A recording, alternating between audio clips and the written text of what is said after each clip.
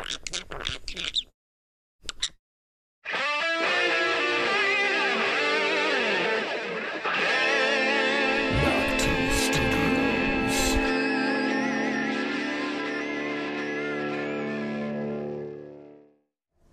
the king's hand, Lord Stark. You'll do as I command, or I'll find me a hand who will.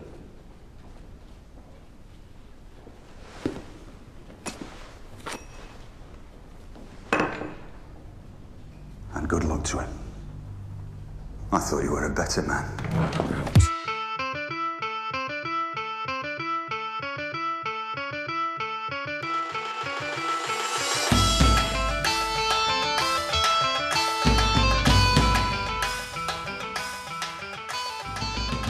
Hey, everybody, and welcome to our podcast. I'm Duncan. And I'm Melissa.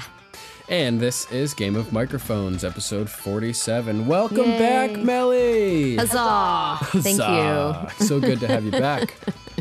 Thank you. Yeah, I'm feeling very Renaissance-y just because this episode, with the jousting and the whatnot. Yeah, with the tourney. Yeah, very Renaissance-y. Nice. How'd you like this app? Oh, sorry, I was just going to say I have a confession and I know I threatened to basically start watching all these episodes on par with the podcast. I basically jumped into season 1, episode 5. I mean, I've seen it before, but it's been a while. So I was like, I knew what was going on, but there was a part of me that was like, oh shit, I wish I would have carved out time to watch episodes 1, 2, 3, and 4. It's all good. You're on demand, and if you need any refreshers, I'll be happy to provide while we're on the way. You got any questions or anything, just shoot. And I'm sure that the listeners won't mind. What's that guy's name? Jory. It's Jory. Oh, yeah. Just so everybody knows, this is a spoiler-filled podcast. We are rewatching the series from the perspective of someone who's seen the entire series up to season 7, episode 7, the season 7 finale. So if you, if you haven't watched past season 1, episode 5, this probably isn't the best podcast for you to listen to. So you still have time to, impale your podcast player on Jaime Lannister's dagger. And check yourself. You gotta get on that shit. Homie.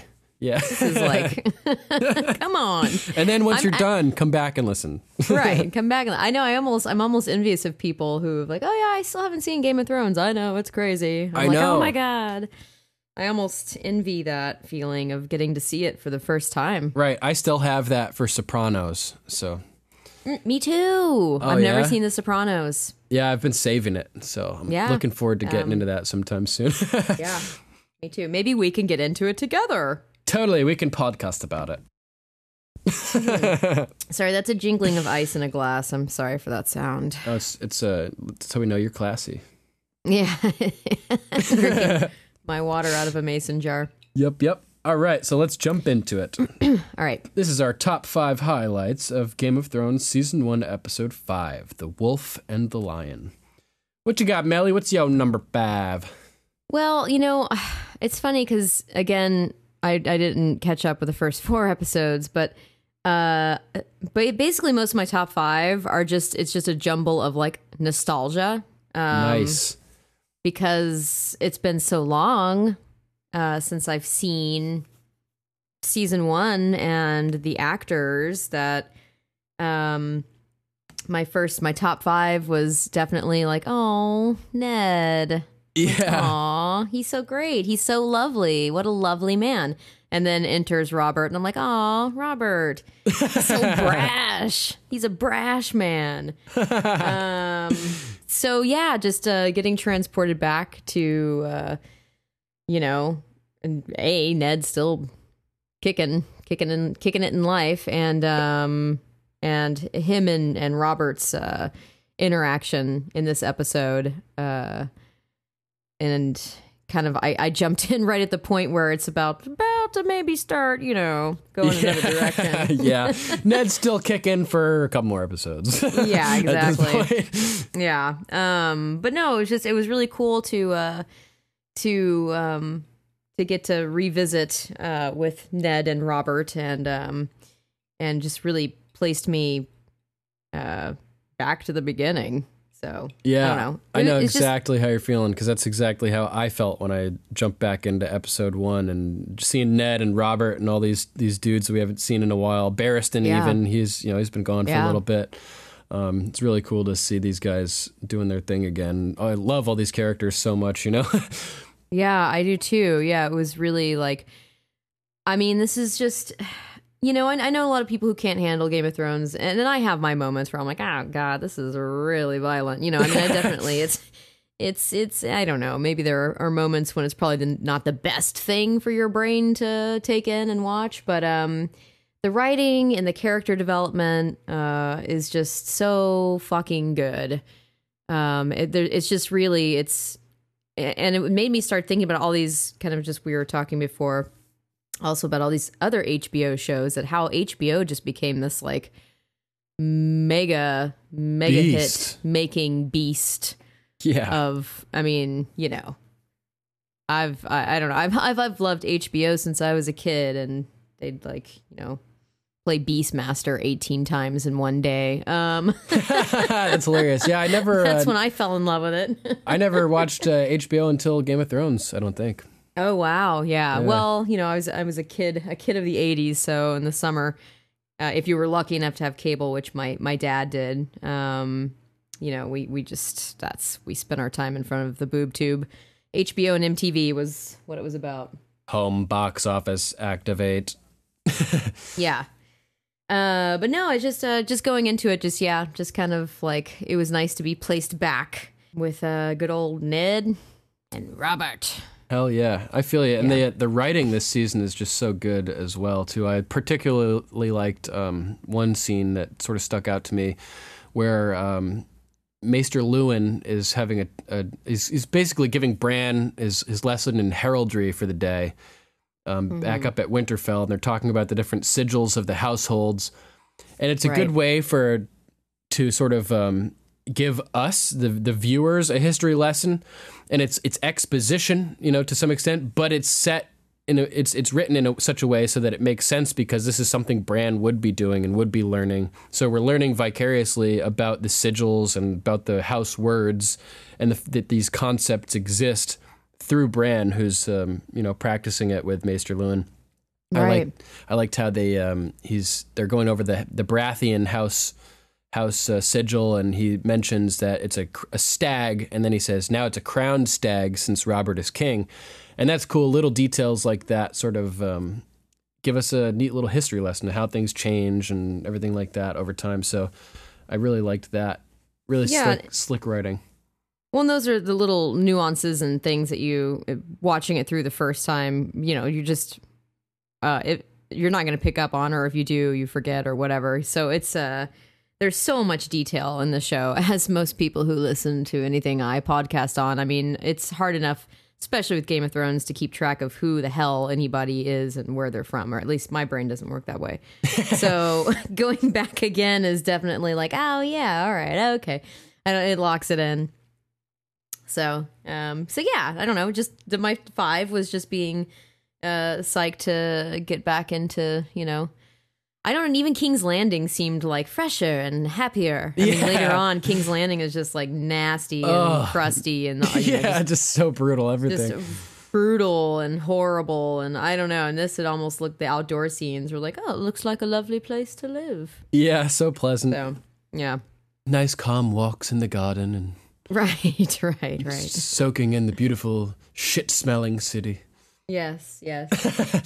All right, so my number 5 is the Cersei and Robert scene, which is pretty cool. It starts with Robert sort of standing by the window in his chambers, talking about how if the Dothraki come over the seas, they wouldn't be able to withstand them, and Cersei's, like arguing against him, saying, they don't have discipline, they don't have armor, and funny little line, he's like, that's a neat little trick you do there, Cersei, you open your mouth and your father's words come out, which is pretty cool. And what's the bigger number, 5 or 1? And she says 5, obviously, and he's like, oh well, you'd think so, but really 1. 1. There's 5 fractured, separated armies versus 1 army where everybody's united. Like, that's the more powerful force. So that was a pretty cool little math lesson, army math.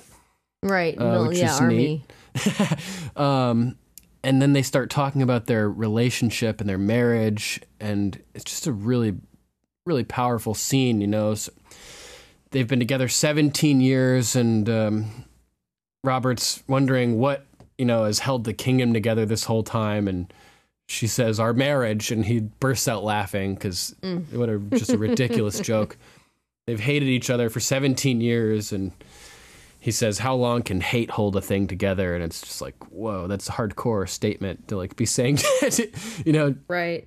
Talking to your wife. It was odd though, because it was that, but it was also this oddly tender moment. Right. Yeah. Where she wasn't just outwardly seething of her, like, just vile feelings for him. And, you know, actually, she laughed. It was in my notes. That actually was one of my things. But that she, like, literally guffaws. You don't see Cersei. I think that may be possibly one of the last times we'll ever see her laugh again. Yeah. So it was kind of oddly tender, because it was also just reminded you of life, and sometimes just in relationships in general, people stay together so long and they just get to the point where they're like, let's just be honest. Yeah, it was interesting. They're sort of I'm just not really into you, and that's cool, whatever. Yeah, they're like bonding over their hatred for one another, if that makes any sense, which is hilarious. And then, yes, it becomes even more sort of intimate when Cersei decides to finally, after 17 years, ask about Lyanna Stark. You know, and she says, what was she like? And Robert's sort of taken aback. You know, you've never asked about her, not once. Why now? And she goes over this whole reasoning, like how at first thinking of her just made her angry. So Cersei ignored the Lyanna aspect of the whole situation. And then she refused to mention it out of spite. Then it became clear that her spite meant nothing to Robert. So why now? What harm could Lyanna Stark's ghost do to them that they haven't already done to each other 1,000 times over?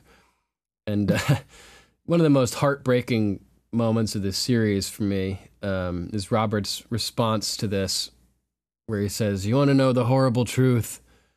I can't even remember what she looked like, you know? I only know she was the one thing I ever wanted.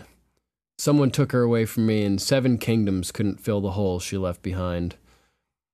And, just, that's like a serious statement by Robert, you know what I mean? Like, I'm sure, based on that, he would trade the kingship and everything just for a day with Lyanna Stark, you know what I mean? Just for a moment. Part of me was like, wow, that was really beautiful. And the other part of me is like, man, you could have toned it down a little bit. Like, oh, yeah, she was cool.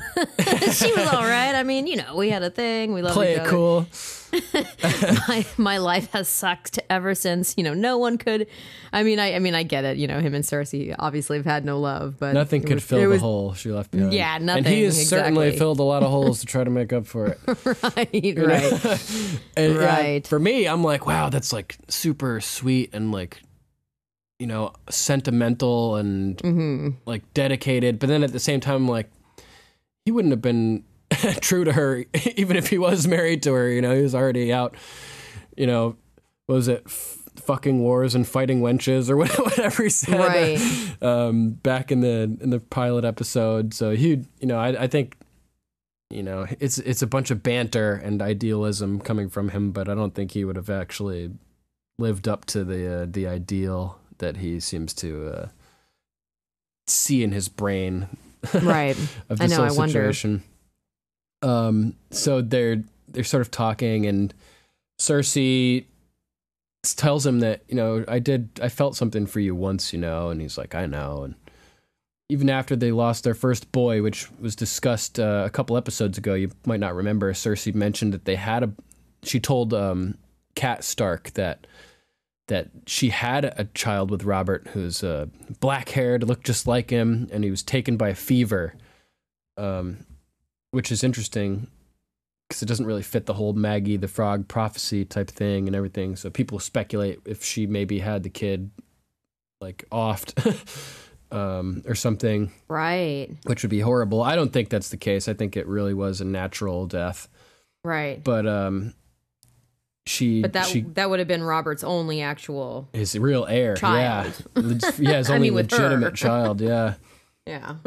So she says, even after we lost our first boy for quite a while, actually, was it ever possible for us? Was there ever a time, ever a moment? And I feel like there's something going on. Like she's trying to figure something out here, and maybe this might be the moment where she decides that she's going to kill Robert once and for all or have him killed. Because he answers just no. Like, yeah, again, he could have, like, oh, yeah, I mean, sure. Like, I tried, or, yeah. Yeah, that one time you brought me that beer, or that ale was so nice. I really appreciated that about you. Yeah, instead, was there ever a time, ever a moment? No. No, bitch.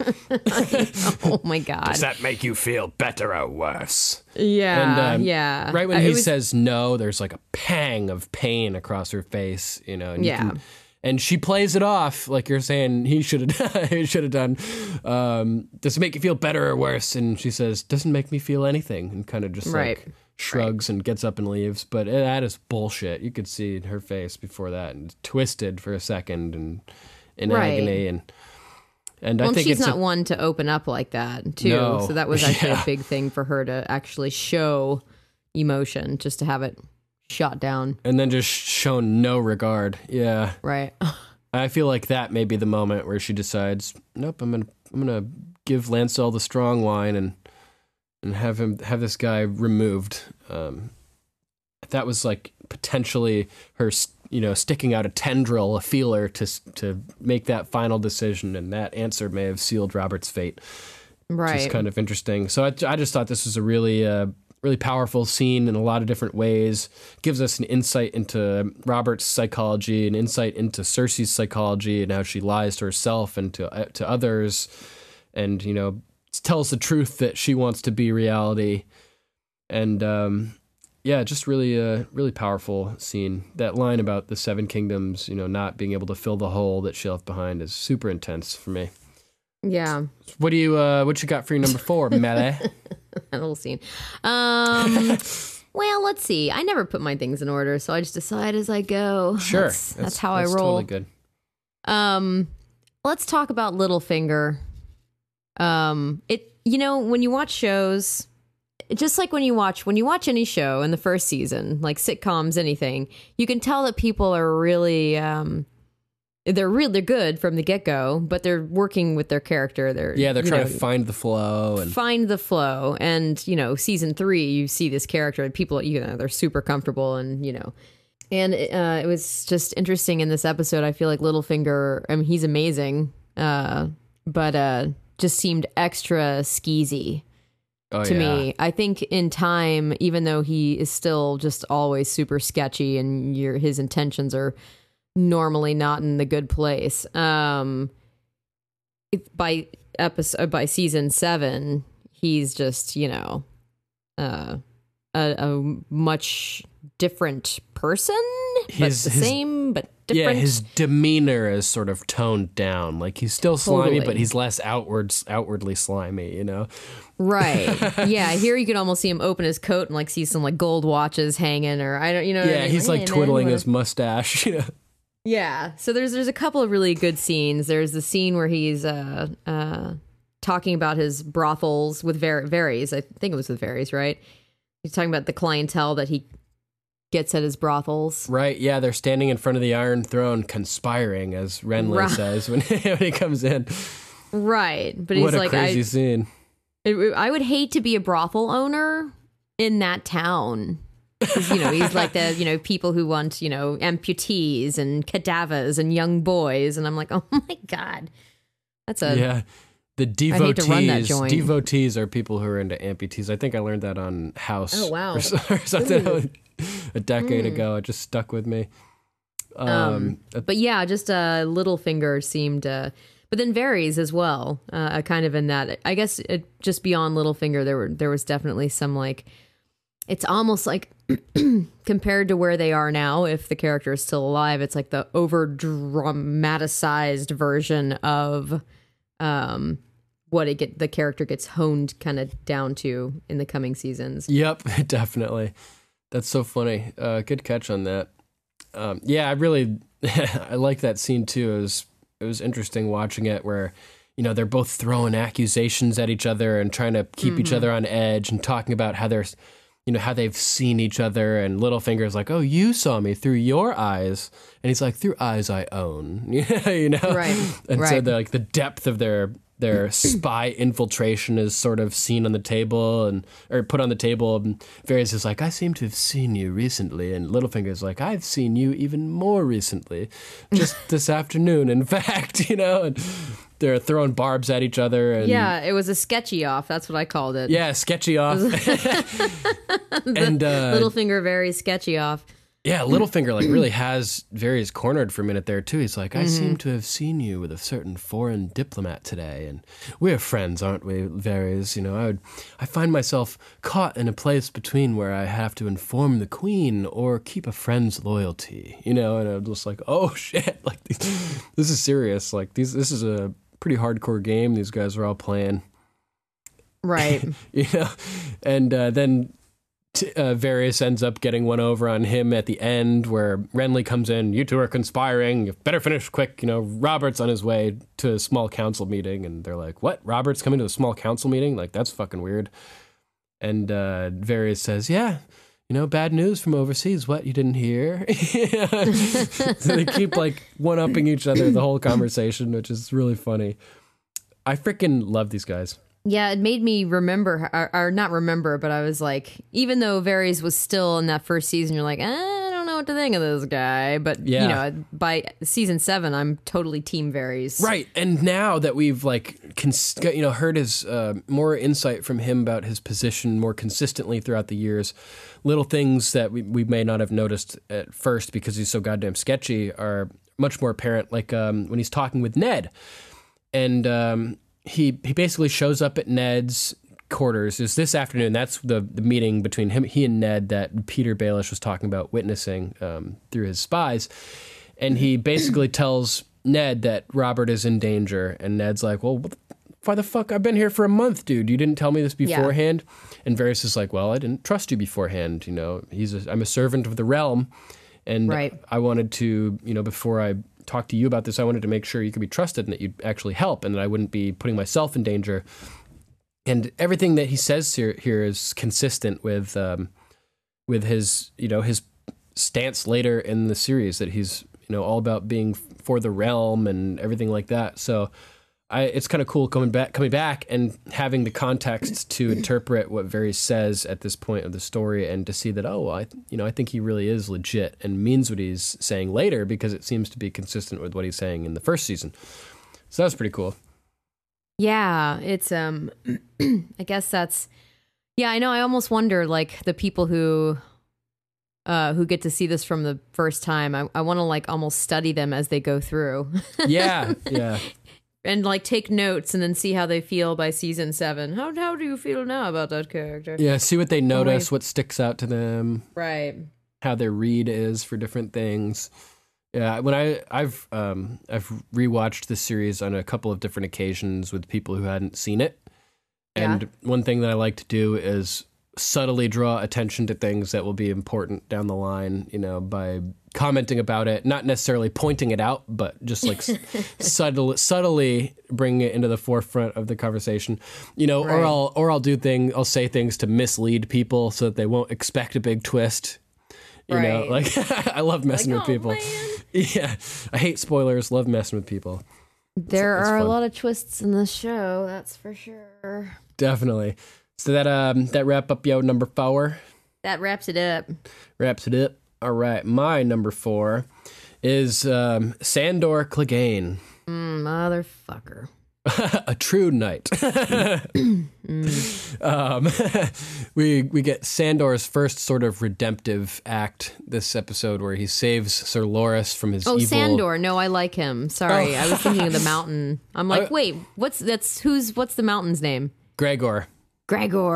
Shit, no, I like him. No, I don't like the mountain. I meant motherfucker. Yay. Well, even if you were talking shit about Sandor, it's understandable at this point. I'm used to calling him the Hound. That's true. No, yeah, he's yeah. All right. He just ran down the butcher's boy and acted all creepy and stuff. That's but yeah, Loras picks a mare in heat to to ride against Sir Gregor, and it makes his Sir Gregor stallion all crazy, and Right. it screws him up in the list. And Sir Gregor's unhorsed, and Loras is all like pumped about it. And man, just as an aside, did you notice Sir Loras's helm? Yeah, it was beautiful. Jesus, yeah, his helm is like next level, intricately It was ornate, beautiful. just gorgeous.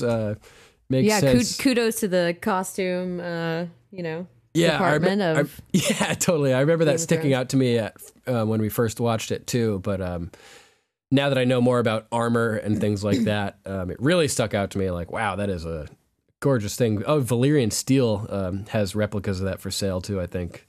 Oh, wow. ValyrianSteel.com. That's where I got my Hound's helm. Nice. Yeah, I which is pretty remember. I think when I saw the first season, it was actually pretty close to after I'd finished the first book. So it was interesting because I was still living with the images of what I was conjuring in my head and my imagination to what these Right. characters would look like, and it was pretty spot on. But Wow. yeah, Loras's armor and the way they described him with the rose. I mean, it was perfect. It wasn't like, no, I don't. That's not really what I envisioned in my head. That's so cool.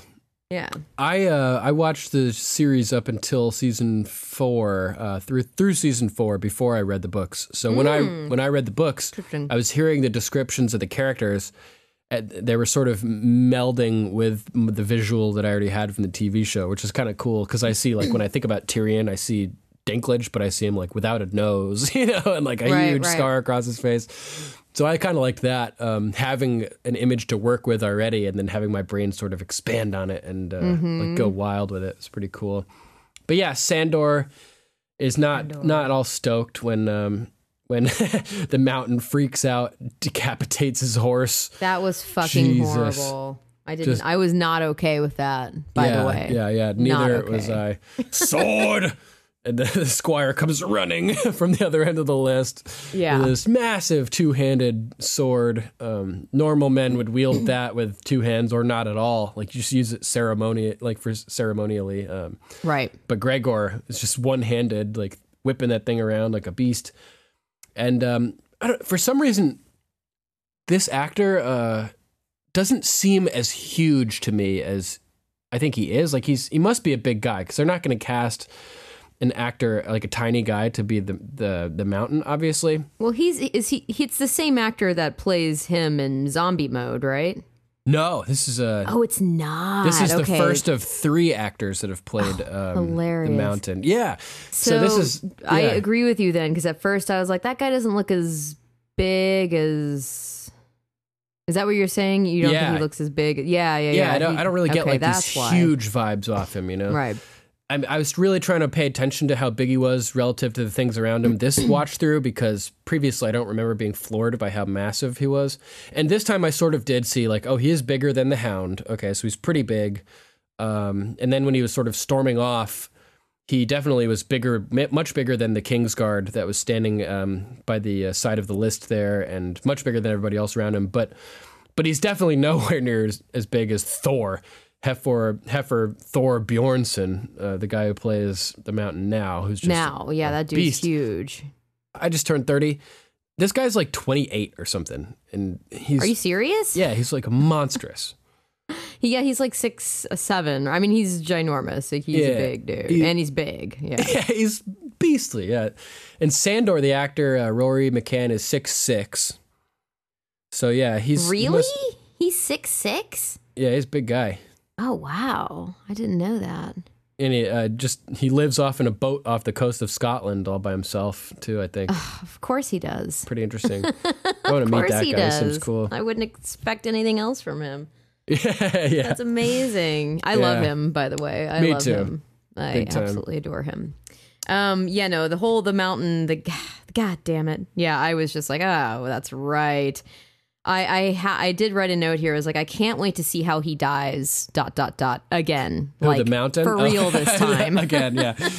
Yeah. And we get he's so gross. so gross. So horrible, just in every way. Yeah. And we get our Clegane Bowl preview this episode. So the Hound steps up to save Sir Loras. He's just not having it. He's not happy about the mountain freaking out and doing his thing here. So he steps up and jumps in the way of the mountain's monstrous sword and fights him off of Sir Loras, saving his life. He's, unarmed. He doesn't have his sword. Mountain just ripped him off his horse. He's completely taken off guard. And the sword fight is pretty intense, man. Totally.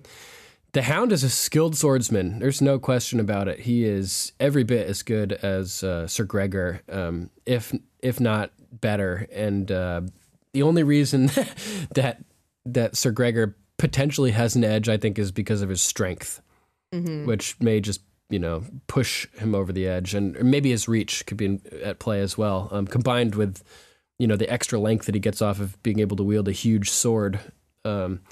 So I don't know. I just love the Hound. Great to see him do something good. This is his first thing that he's done this series that makes us sort of humanizes him and makes us respect him a little bit. Standing up for not the small folk, but the little guy in this circumstance, protecting Sir Loras.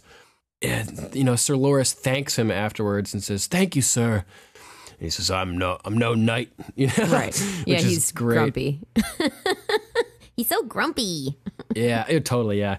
And Sandor, he's got an interesting psychology. It's not described in detail exactly how it happened in the show, but when he borrowed Sir Gregor's toy when he was younger and Gregor flipped out and held his face in the fire, it was a toy knight. So Sandor sort of idolized knights and knighthood as a young child. And when Sir Gregor, his evil, horrible older brother, became a knight, it sort of tainted the concept of knighthood for Sandor and made him realize that, the stories are bullshit. Right. Knights are largely scumbags. Right. And this is sort of like a lesson that he imparts to Sansa over this series. Kind of opening her eyes to the truth of that. And things he says, plus obviously things that Sansa witnesses, help her come to this conclusion. But there's the concept of a true knight, someone who's chivalrous, someone who protects women and protects the small folk. And out of all the characters we've seen on this show, I think Sir Gregor is more of Sir Sandor, the Hound. It gets confusing. Yeah, I think he's really more of a true knight than many characters we come to know or see. Oh yeah, I've morphed to absolutely love him. He's one of those characters where you're just like, oh god, this guy's really, he's intense. I don't really like him. But then further on, you're like, yeah, I really like what they do with this character, and that must be really cool for him as an actor to, not that he all of a sudden becomes like super happy, but he, he gets to really transition in his character to go from potentially hated to all right, you're cheering for him. Yeah, and that's I've been predicting and watched it come true for about 10 years now. The rise of TV and the movement of big movie stars over to the TV medium. Mm-hmm. Something I've been predicting for a while. As the technology has become cheaper and the production quality of TV shows has become higher, I've predicted that these big actors would want to have the opportunity to do exactly what we're talking about now, to flesh out a character and have a real character development over countless hours on screen. Totally. So he's really lucky to be able to do that with this character, and it's so cool. And we've seen that happen with a lot of Hollywood actors now are jumping over to TV, which is pretty wild.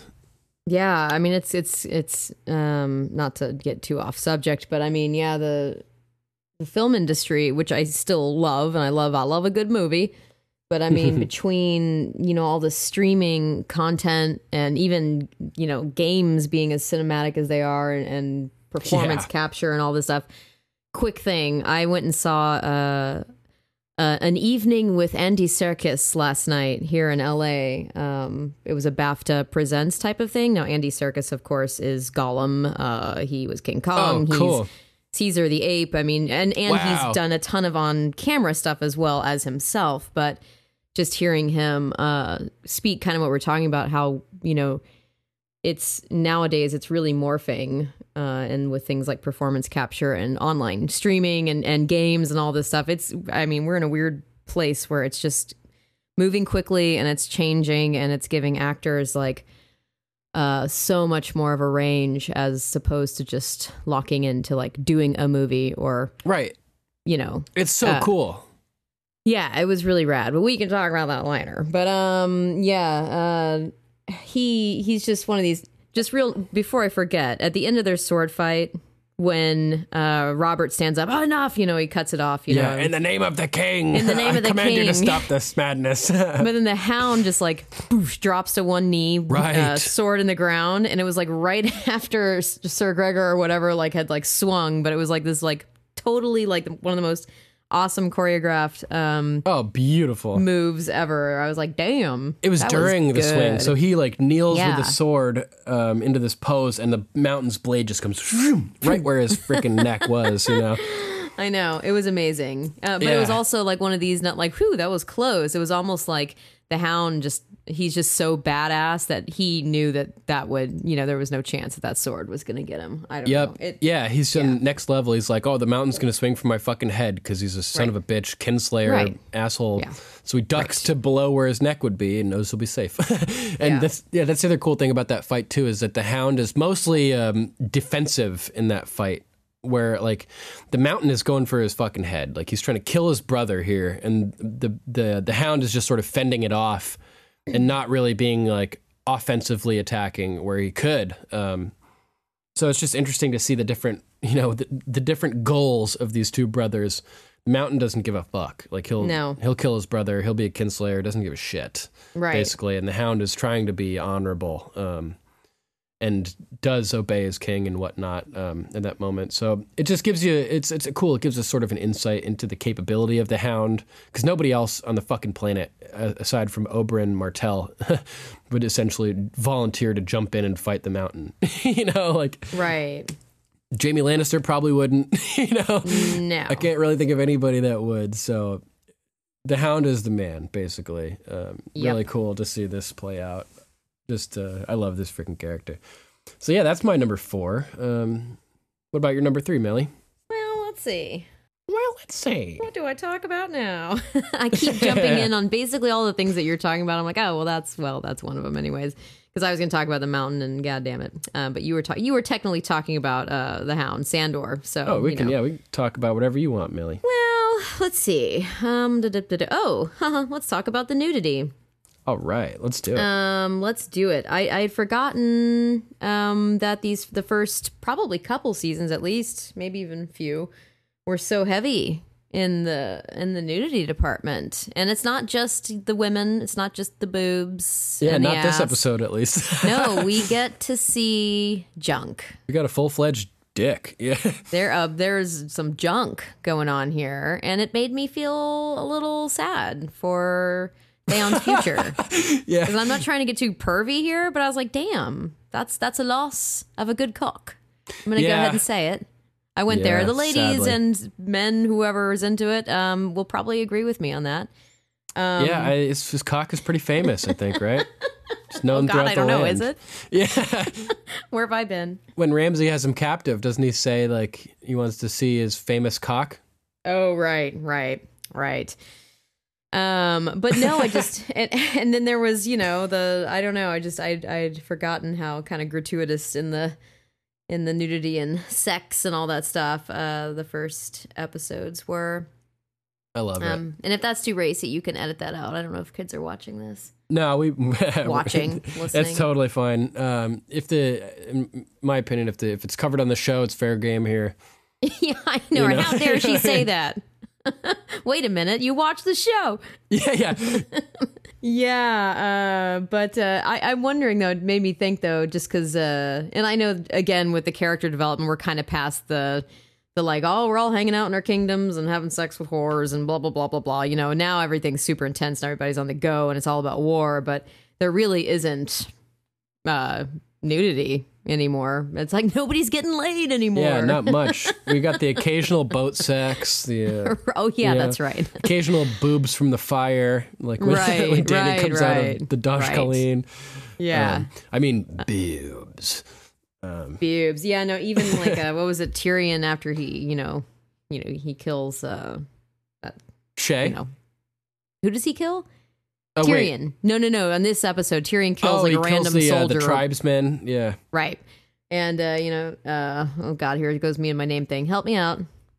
Bronn. Bronn, thank you, says, is that your first? And he, he's obviously kind of like shaken. And he really went to town killing that dude. The shields too. The guy had like, a big spiked mace club thing, and Tyrion comes and takes his legs out and bashes his face in with his shield repeatedly. Didn't even have a weapon, and he killed the guy. And he's a dwarf. Damn, dude. Like, right. It was pretty brutal. And beast then Bronn mode. was like, "Is that your first?" He's like, and then the first thing he says is basically like, "You need to go find yourself a woman and get laid." Right. And then he classically refers to a cat. If she's willing, so am I. Right. It's hilarious. So the sex and the nakedness is alive and well in season 1. I love it too, man. I could, I'm happy with some sex position any day of the week. Yeah. Not gonna lie. I mean, about that's part of the draw of the show, and a lot of HBO shows, depending on the show. Not all of them are all about, have that content, but they have the freedom to put it in there, and it's realistic, Yeah. I'd like to, and it's not like nothing's happening either during these scenes. Like, Raz's tits are hanging out, Theon's dick is hanging out, but they're having an interesting conversation as well. Totally. We're learning about Theon's past, and we're getting more set up for Theon's betrayal as Raz taunts him about being a ward and how he's like about how he's loyal to the Starks and whatnot, and sort of learn the mindset of Theon in this episode a little more, and it's he's kind interesting. of a brat. He's like I know Theon. Part of me was just like, oh, come on, Theon. Yeah, dude, totally. you have Such no a brat. idea what's gonna fucking happen to you. I don't want to pay for it. I know, like you. Well, get yourself a fucking wife, then, dude. Yeah.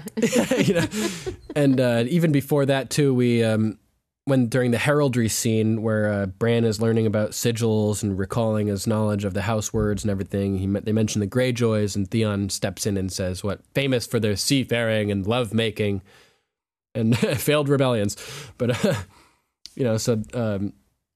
he must be pretty known at this point for his exploits with women.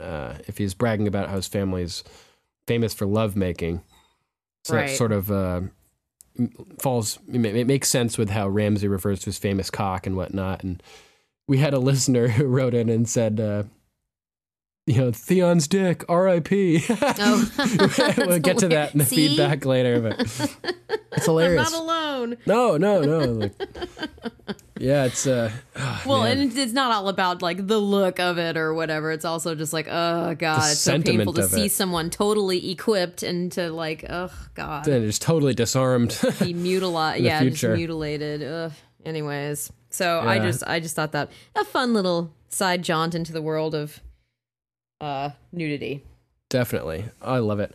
All right. My number 3 is the Tyrion Cat Lysa storyline in this episode, which I thought was fun. We get a taste of how clever Cat can be right off the bat when they first meet up, or when we first meet up with them as they're on the East Road. And Tyrion is sort of prodding her for information, and discovers through his clever questions that they're not on the road to Winterfell, that they're on the East Road heading for the Vale. And damn, Tyrion is smart, man. Like, Cat was real smart, too.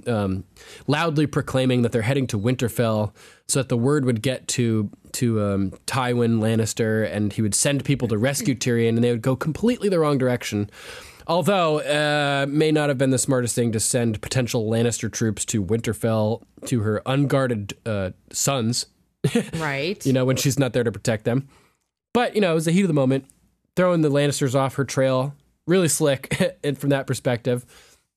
Tyrion, just mental giant, being clever, asking about the Shadow Cats and the clan, the Hill tribesmen, the Hill clans, and discovering by her answer that that's the last thing to worry about, that they're not going in that direction north, that they're heading east to go to the Vale. So ceaselessly impressed by Tyrion's mental agility and acrobatics and just these little games that everybody's playing. It's just really creative writing, you know, really, really, really well done stuff. And so Tyrion's trying to get her to untie him, which is funny. And they all of a sudden are attacked, and we get to see Bronn in action for the first time, you know, which is just a gift to the audience because this guy is amazing. Just cutting down people in every direction. Like Arthur Dayne is the best of all time, you know, according to various sources. Rickard Stark, we learn in this episode, said that Barristan was the best that he had ever seen. So there's his opinion on that, which is interesting because Arthur Dayne would have been around. Rickard would have seen him, but he said Barristan was the best. And Bronn, man, like I am hard pressed to imagine Bronn ever losing a sword fight.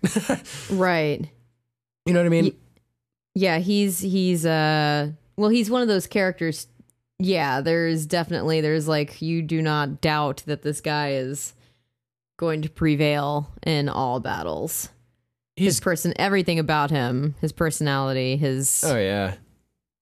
Yeah, he's badass. He's gifted.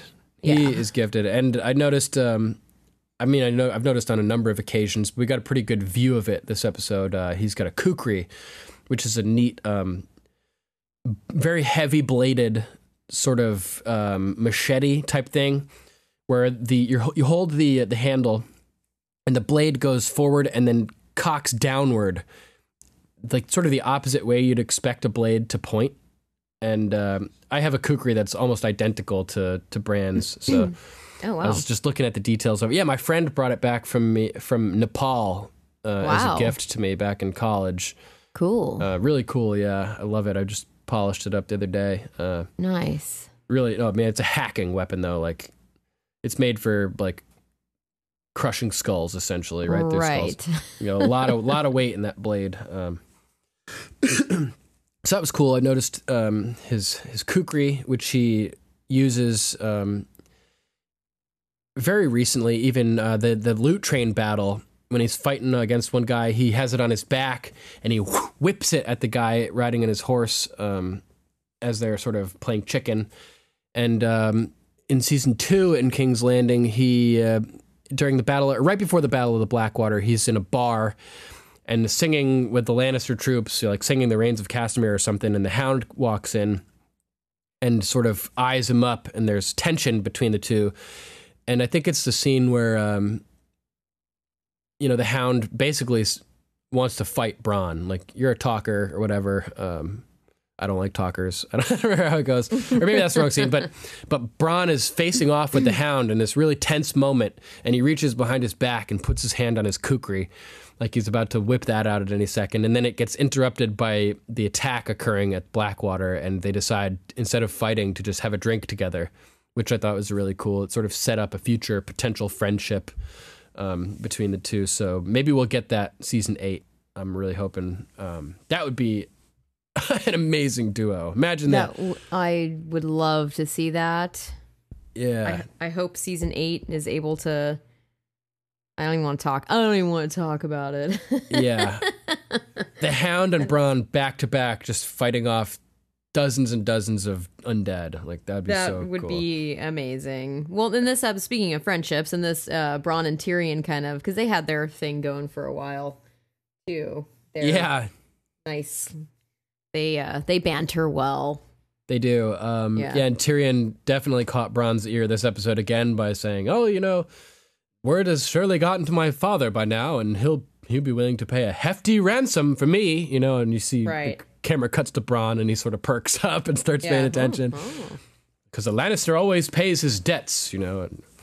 So that plays into the scene in maybe the next episode when Bronn fights for Tyrion in the place of Jaime in his trial by combat at the Vale. So we've all these little things leading up to that.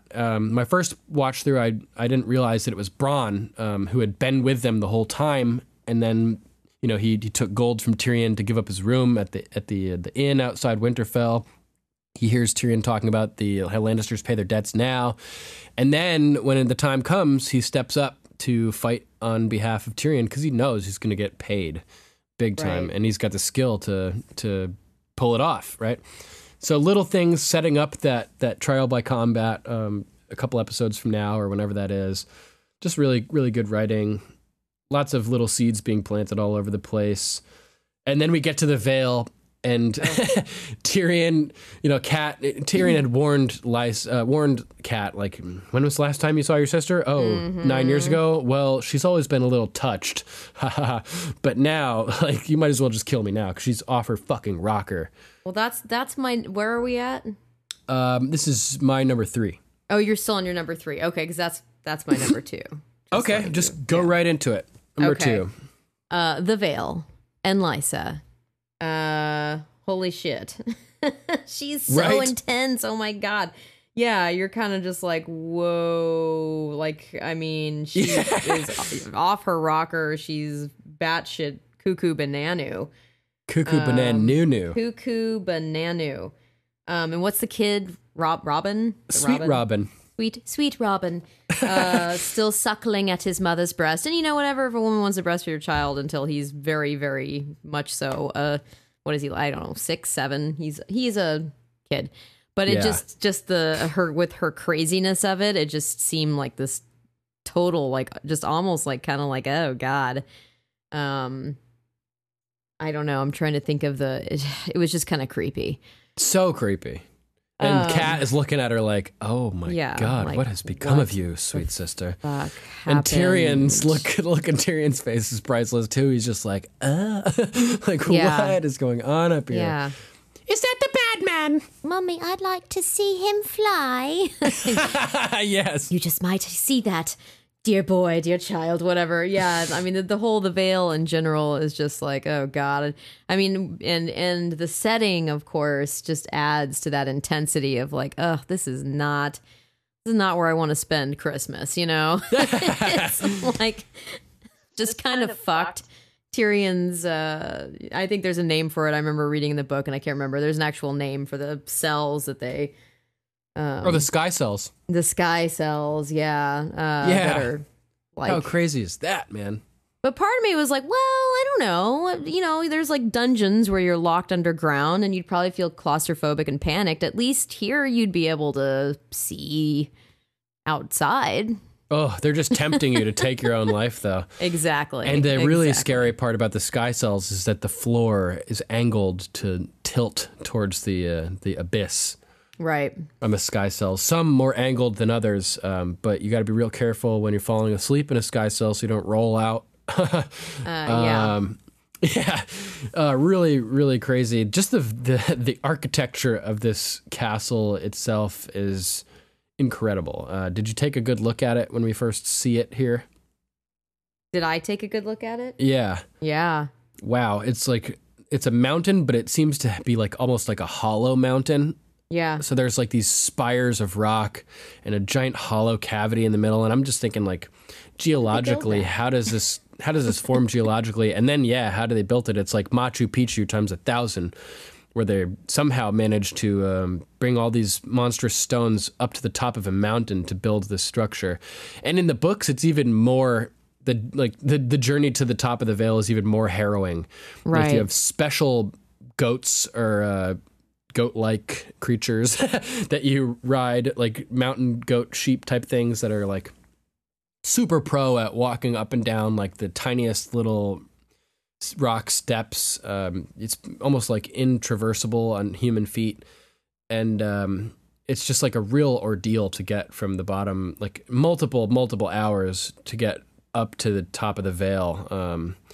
And if you're not physically able, they will winch you up with a lift system that they have as well. I feel like someone in the book, did take the winch system up. I think Tyrion may have. Yeah, it was someone. I remember reading about that and how, like, oh God, it was kind of freaky. Yeah. It's that super whole sketchy.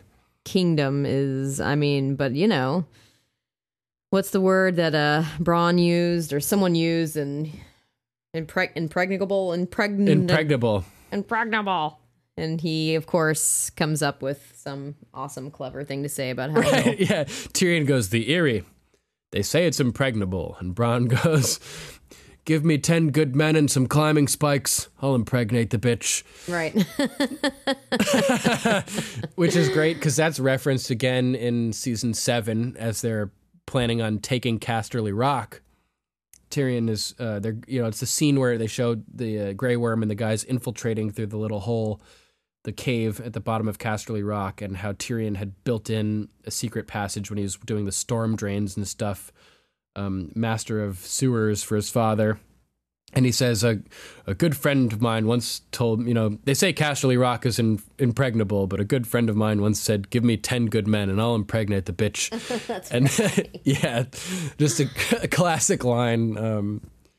It's clever. It's disgusting. It's amazing. And just having Lysa be the, current the bitch ruler of it. It's just kind of, I'm feeling super brain dead because I honestly, and I don't know if I want you to tell me because I don't know if I want the spoiler alert because I'm going to watch ahead, but I cannot remember what fucking happens to her. Oh, really? No, I can't I'm not remember. telling you. I mean, I know the little precious prince is still around, Robin. Yeah, you can't remember? But, God. Give me a hint. Your sister. I've only loved one woman all my life. Your sister. Oh, was that little finger talking? Oh my God! All right, I'll figure it out. Amazing! You're gonna love it. Yeah, Does she go flying? Does Mummy go flying? Does Mummy fly? Well, I can't tell you now. All right. It's one of my series top 5, though. So okay, all right. It's beautiful. Well, Season 4. I'll get on it. I mean, I'm feeling super inspired just because I've been so busy I haven't been able to watch, but I'm going back. I'm going back to 1 and I'm going to see it through. And Nice. it'll probably take me so long that by the time I'm finished, that's about when season 8 will be coming out. Hey, that's our plan, basically. Yeah. 1 a week forever. Forever. Oh, man. Anyways, that's all I had to say about that. Just the Okay. veil. Yeah. Yeah, I agree. And Lysa. It was beautiful. Everything about, the veil is gorgeous and the it's just so twisted. Everybody like her suckling her babe still, even though he's no longer a babe, and just super awkward, and everybody thinks it's weird, even Kat. So yeah, I agree.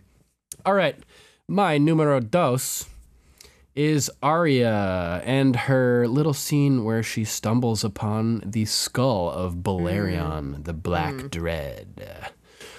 And the skull seems to be angled slightly differently than it is in the current season. Like, it seems to be sitting differently. If it's the same close skull. to that door. And what in the other one, it's a little shoved back more in the middle. I don't know. I don't remember that. All right, so the maybe gated it's not door even the being same there. skull. Yeah. Either way, it's cool. And it's interesting. The books, the skulls, the dragon bones are all black. And I'm giving you guys little book details that aren't spoilers just to entice you to read. Because we got this big break in between seasons. You're going to love it. Just read them. And email me and I'll send you a free audiobook to get started. Sweet. As long as you haven't received one from a friend already, Audible will let me give you one. But yeah, she's chasing her kitty cats, learning to be I was swift. chasing a cat. And What were Ned you kind of doing like in the rolls his dungeons? eyes. Great, Mom. Chasing a cat. And he does this like thing that he does of course all the time you this fucking were. season. Yeah. So she's hiding as she hears 2 voices approaching, having a very interesting conversation. He's found one bastard already. He has the book. The rest will come. And when he knows the truth, what will he do? The gods alone know. The fools tried to kill his son, and what's worse, they botched it. The wolf and the lion will be at each other's throats. We will be at war soon, my friend. What good is war now? We're not ready. If one hand can die, why not a second? This hand is not the other. We need time. Khal Drogo will not make his move until his son is born. You know how these savages are. Delay, you say. Move fast, I reply. The This is no longer a game for 2 players. It never was. Inaudible. Wow. Yeah, so what? That's good. What the hell's going on here? What are these guys talking about? You know? So they're talking, obviously, it's Varys and Illyrio Mopatis. And for anybody who hasn't caught this, Illyrio Mopatis is the guy whose manse Viserys and Daenerys have been staying at. So the first time we see Daenerys and Viserys, they're staying at this fancy palace in Pentos. And this is this guy's house, this guy who's walking along talking with Varys here. Interesting. He's the guy who's whispering in Viserys' ear about how the common folk sow dragon banners and wait for you to come back.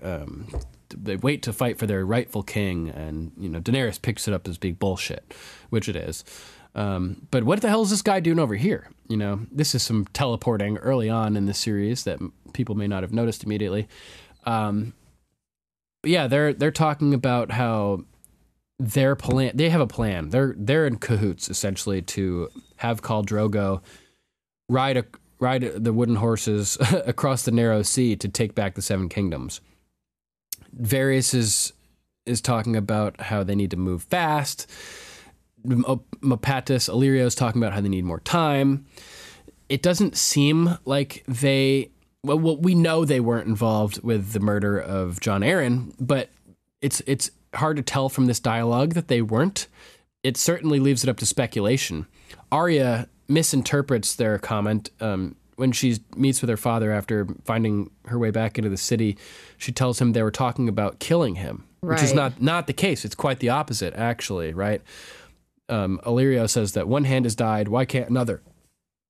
And Varys says, this hand is not the other. That could mean we don't want this hand to die because he's not like the other guy. We want this guy to be around. It could mean that he won't be as easily killable, theoretically, I guess. So it could be interpreted as they want him to die. But we don't really know what is going on at this point. So it's interesting to see Arya's reaction and to hear Varys talking candidly about his plan for once, since he's so slimy and secretive most of the time. They know that Ned has found Robert's first bastard, Gendry. He has the book. He's going to figure it out.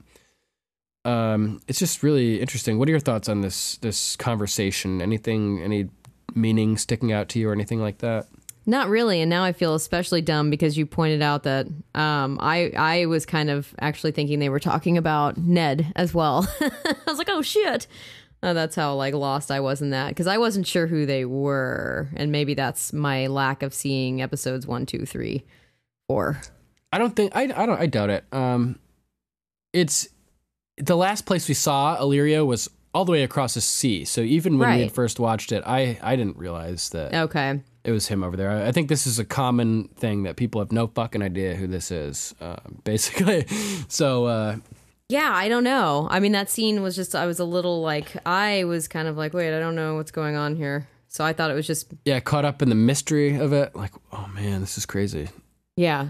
That's how I felt first watching it. I was like, shit, Arya is hearing some deep shit right now. Shit she's not supposed to be hearing. Yeah. Or is she? Maybe she's supposed to be hearing it. Maybe it's good she's hearing it, but then she, took it, I guess, out of the correct context. Yeah, it's interesting though. Ned is sort of dismissive of what she's saying right off the bat when she comes back in. They're talking about killing you, and he's like, yeah, sure, whatever. And she's like, they said you found the bastard and that you have the book and something about a savage, and he's like, oh shit, this is a real conversation. Where were you? Down in the dungeons, chasing cats. Yeah, so just a cool scene. I liked getting the little taste that we know Varys is plotting to, a revolution, essentially. Right. Yeah, there's a lot of implications for what that means and, what Varys' real motives are. Like, at this point, if he thinks that Viserys is going to be a good ruler, what's his real purpose? You know what I mean? So he's still alive, obviously. Yeah, they were talking about Viserys? that. Yeah. Yes. Okay. Next episode 6, is called A Golden Crown. Ah, the golden crown. Which men will tremble to Got behold. it. Okay. Ouch. Ouch.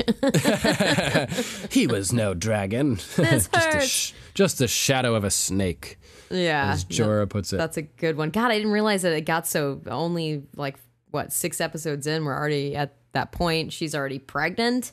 Yeah. Like, whoa. Yeah. Crazy. Yeah, so that's my number 2, is just that whole scene there with the conversation and Arya and Balerion, or whichever, Vagar, whatever, one of these huge-ass dragons. Just so freaking cool, man. Well, then she somehow finds her way out, of course, and then she's at the gates and, Yeah. they're like, go away, little boy. And she's like, yeah, it's so funny. I'm a girl. Do you know who I am? Yeah. You need to smack you on the ear so you hear better. Right. Get out of here. Yeah, and then she confronts him, and they're like, oh, shit. Yeah, Probably look into this. I'm Arya Stark. My father's a hand, and do I need to smack you on the ear so you hear better? If my father finds out you turned me away, he'll have both your heads on spikes. Yeah. There's a lot of spikes on heads in this episode. There was a lot of that. There was a lot of those threats going around. Oh, hell yeah. So I guess, I'll just my number one's going to be kind of a hodgepodge of that. There was definitely Ned saying, fuck this, I'm out. Mm-hmm. And quits. Screw you guys, I'm going home. Exactly. Pretty much. And then, of course, I'll have your head on a spike. This whole heads and spikes and heads. If there was a musical, there'd be a whole number around that. Yeah, totally. And I'd love to see that. Hopefully it'll get made. Yeah. So that's, it's just interesting, as in this episode, it went from jolly again, for me, only seeing episode 5, them, having a kind of a good friend moment in the beginning to him, to Ned being like, because when Robert was trying on his armor and he's too fat and blah, blah, blah, and they're, cutting it up and... Find the breastplate stretcher. I know. I wonder how long it'll take him to realize it doesn't exist, basically. So funny. That scene starts out with Robert just like insulting his squire's mom. Like, your mom was a whore and I am fat and all ass this. whore or something, yeah. Yeah. Oh, brutal. But yeah, no, so we're leaving it with Ned quitting, and then of course Littlefinger's like, well, just hang around for at least evening, too bad you're leaving. I'm like, in my head I was like, just fucking go, Ned, get your kids, get out, Well, if you're not go in too run. much of a rush, I'll take you to the last person who John Aaron met with before falling ill. I know, I was like, oh god, I know I can't change what's gonna happen, but it's kind of like, ugh, it's one of those frustrating moments in entertainment where you're just like yelling at the screen, just go. Yeah, it's that this is that Godfather moment for Ned, where no matter how hard I try to get out, they keep pulling me back in. Exactly, and they they pull do. me back in. Head on a spike. So yeah, and then he ends up at the brothel, Littlefinger's brothel, and then And we see another of Robert's bastards. yes, we see another, and the poor innocent mom. Please tell him how lovely she is, and Jeez, I feel so bad for this. I haven't been with anybody since him. He's always so nice. God. And then this poor baby gets freaking murdered. I know. Yeah, Like, that's brutal. That's one of coming those up. moments where you're like, should I be watching this? Yeah, it's just horrible. And it, potentially at Joffrey's order. That's what we come to understand, right? That Yeah, Joffrey I think is so. If I remember correctly. sending people to murder the bastards. Yeah, I was kind of happy, just to touch on all my points, that I didn't have any Joffrey in this episode. I'm not ready. I need to build up to Joffrey. That's something I got to start from the get-go. I'm kind of glad. There was little Cersei, and then, of course, Jaime. And then Jaime, he's another character, kind of like the Hound, who's Yes. really had just a total character, quite a ride in his character, because in this episode I was like, God, I forgot like how he's such a pompous little shit. He's like, so "Meh, awesome, though. I want my brother. You know, I mean, he's like, yeah, he's totally like, he's totally amazing. To now we see him, he's just super like kind of chilled out and like, oh shit, kind of resigned to almost being the good guy, if you will. Yeah. Oh man. What a crazy scene that is. Yeah. Yeah, him coming out with all the... Jory says something about him threatening his lord, and he's like, oh, you don't want me to threaten him? Well, you know, what if I say that I'm going to cut your lord from balls to neck bone just to see what a Stark looks like on the inside? You know, I'm like, damn, the way he moves his sword and shit, like... He's a cool cat, man. He is a cool cat. You don't want to fuck with Jaime Lannister. I was a little bummed that Jory had to go. I like Jory. That was horrible. Since you haven't watched the other previous episodes yet, there's a moment a couple episodes ago where Jory goes to deliver a message to the king from Lord Stark, and the king's busy with a bunch of whores in his bunch of whores in his bedchamber. A bunch of whores. Yeah. And Jaime's outside on duty, and he's like, "How many do you think are in there?" And Jory's like, "I don't know, 2, 3." And Jaime says, "He likes to do this when I'm on duty, insult my sister, you know." And Jory mentions that they had actually fought side by side on one occasion. Jory and Jaime Lannister. It was during the Greyjoy Rebellion when they knocked down the exterior wall of Pike, and Thoros of Myr went running through with his flaming sword, which is discussed in season 7. And Jaime and Jory were side by side, and Jory thought that Jaime was like amazing and whatnot and everything like that. And so it sucks that, especially after Jory tried to connect with Jaime and talk about that and how they had this experience together and everything like that, that Jory puts a fucking dagger through his head. You know what I mean? Yeah. It just makes that moment all the more tragic. Right. And Jory was like he's Ned's right-hand man. He's like loved by all of Winterfell and all of everybody. Nobody seems to have anything negative to say about Jory, you know? So it's just a really sad moment all around. Yeah, I was not happy with that. I mean, I knew it was coming, but I was bummed. So, and that whole scene, and then he gets stabbed. See, this is where I'm like, okay, I need to watch this shit, because he gets stabbed in the leg, obviously, but then they all take off. So I'm like, wait, what happens next? I can't believe how, I don't know if it's all the pot I smoked in the 90s. I don't know what the hell. I'm just like, I have no fucking memory of what happens next. No, it's good because I get to relive experience it again. Yeah, exactly. Yeah. The bonuses the of 90s were rough. Memory loss. The 90s were rough. Quite possibly the 2000s too. I don't know. I'll just I won't add to the. Yeah. I got you, bro.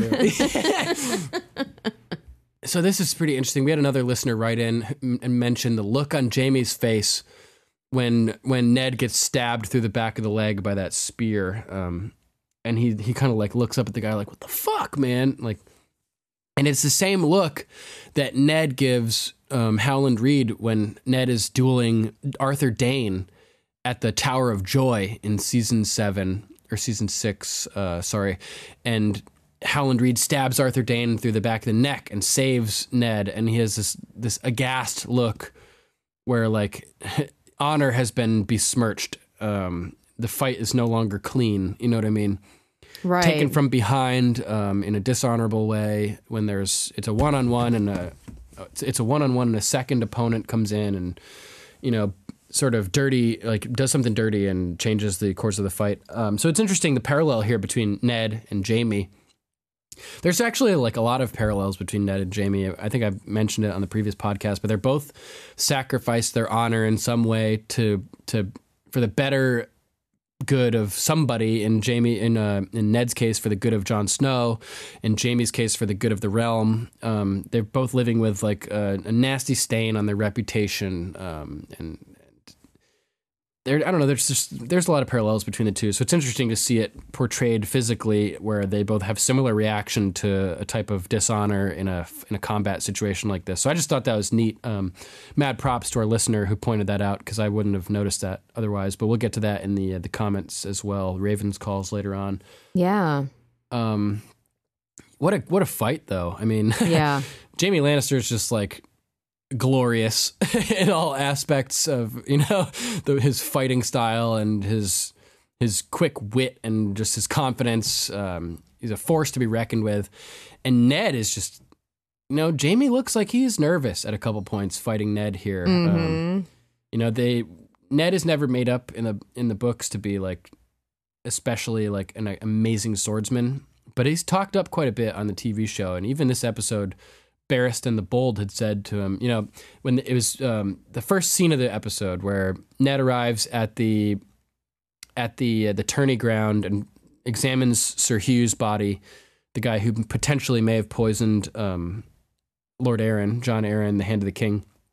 And he's talking with Barristan, and he's like, I'm glad we never met on the field of combat, Sir Barristan, and Barristan, who's just a legendary fighter, fought his way through an entire castle just to save the Mad King when he was captured at Duskendale. Like, legendary dude, right. Unparalleled. Like, he and Arthur Dayne are like the top best guys. And George R. Martin has said that in a contest between the two, Arthur Dayne would win if he had Dawn, the sword. So apparently the sword makes a difference for that. Otherwise, they're comparable fighters. But Barristan responds to Ned and says to him, don't be modest, Lord Stark. I've seen you cut down a dozen great knights. So it's just interesting. Ned had said when Jamie accosted him at Winterfell, I don't fight in tournaments because I don't want a man to know what I can do when I fight for real, which is a solid strategic decision, I think. And he definitely takes Jamie off guard here. He's much better than Jamie expected and is just as strong as Jamie. You can see there's a couple scenes where they're kind of pushing the blades against each other, right, and like a battle of strength. Out. Yeah, balancing. Yeah, it's interesting how you do that, how that can happen with swords, leveraging the weapons to move in whatever direction you want and manipulate your opponent off balance and whatnot. And Jamie is definitely taken aback by Ned. He wasn't expecting him to be as good as he was. So it's good before Ned dies that we do get to see him sort of unleash a bit. And I also, seeing this scene again, I want to compliment the actor that played young Ned Stark at the Tower of Joy, because man, their posture and sword stance is very similar. It was well studied. Well studied. Very well studied. Like, I'm clapping for this guy who played young Ned Stark because he did an astounding job at replicating Ned Stark, in my opinion, down to the smallest details. It's just really cool seeing this again and being able to make that comparison and everything like that. Anything else you want to mention about this scene? No, I think that kind of covers it. I mean, again, it's just, being my number one just leaves it for like, oh shit, the next episodes are just going to get, we know what's coming. Yeah. So. Oh, one other thing to mention about this. We get to see sort of, I've mentioned before that Jamie is considered, very talented fighter, but sort of a beautiful fool. Like, he doesn't have the most strategic mind. He jumped off the cliffs at Casterly Rock, 100-foot drops when he was, like a little kid without even thinking twice about it. And we get a little taste of his lack of strategic capability in this point, in this scene, because he gets down off his horse and he wants to fucking fight Ned, like right off the bat. He pulls out his sword, and at that moment I'm like, oh shit, because it's intimidating as fuck. He looks like hardcore. And Ned's like, oh, Ned is not confident in this fight, and you can tell because he says, well, if you kill me, then Tyrion's dead. Your brother's fucking dead, man, if you kill me. And Jamie sort of realizes that he hadn't even considered it. And he's like, you know what, you're right. Take him alive, guys, So I thought that was interesting. We got a little taste of Jamie's sort of leap before you look type personality here. Right. Where he hadn't considered the consequences of any of this action that he's taking against Ned Stark at the moment. And it really propels things into a really bad place, this whole confrontation. So, yeah, there you go. Jamie's lack of strategy working against, everybody, really. It just sends everything into a spiral of chaos and horror. Dun, dun, dun. Yeah. So my number one is, you mentioned it briefly, is Ned standing up to Robert in regards to the Daenerys assassination, which I thought was really cool. And now, knowing what we know about Jon now, that he's actually a Targaryen, a legitimate Targaryen, Right. living in hiding, that watching Robert talk about killing Daenerys and looking at Ned and his face and everything, you can see that Ned is thinking this could be Jon that Robert is talking about. Like killing Jon, you know, a potential threat to the throne because he's a Targaryen, just because of his name. And so it just, you know, Ned has given up everything to protect Jon, to keep him safe, keep his identity hidden, keep him away from Robert. And it's not gonna fly to let any other Targaryens die. Not only is it an innocent child, but it's his fucking, like, it's his nephew, essentially. Or his nephew and niece. Like, he is related to Daenerys Targaryen. I think that's something that's kind of glossed over when people talk about this, that, oh, like, of course he, you know, doesn't want child to be killed, and he could see it being Jon in the position of Daenerys. But he's actually related to Daenerys at this point. Like, this is his family that Robert is talking about having assassinated. His sister's husband's sister. So that would be his sister-in-law, essentially, right, at this point. So that's a lot of family figuring right there. Right. So this is, Robert's talking about having his sister-in-law murdered. Mm-hmm. And I just love it. He makes a stand. Ned is a man of principle. And this is some seriously like horrible Machiavellian shit that that they're proposing. You know, he's not going along with it. And Robert's like, "You're my counsel this fool." You know, talking to Varys, and Varys is talking about how if and this is a conversation based on ifs. If the Dothraki warlord rides across the sea, then it could result in the deaths of thousands of people and houses and kingdoms in the Seven Kingdoms, and could be horrible and all this. And this is some seriously Machiavellian shit, like I was saying, like sacrificing a child, you know, for the theoretical benefit of thousands of people in the future, the ends justifying the horrible means. There's a lot of interesting philosophical stuff going on here that they don't really articulate, but that people who are familiar with this type of stuff are analyzing, as I am, sort of watching this, and it's just really intense. And I'm glad that Ned stuck up for himself, decided that the ends don't justify the means, that one child is worth, you know, a kingdom, essentially. And it's a concept that is, it comes up again when Gendry is being held captive at at Storm's End, I believe it is, or no, Dragonstone, and Davos wants to free him, and Melisandre wants to kill him so they can use his king's blood, and Robert. Or no, not Robert, sorry. Stannis says to Davos, like, what's the life of one bastard in terms of the Seven Kingdoms? You know, and Davos responds, everything, which is really powerful. And right. I think that Davos and Ned would have been buddies to some extent.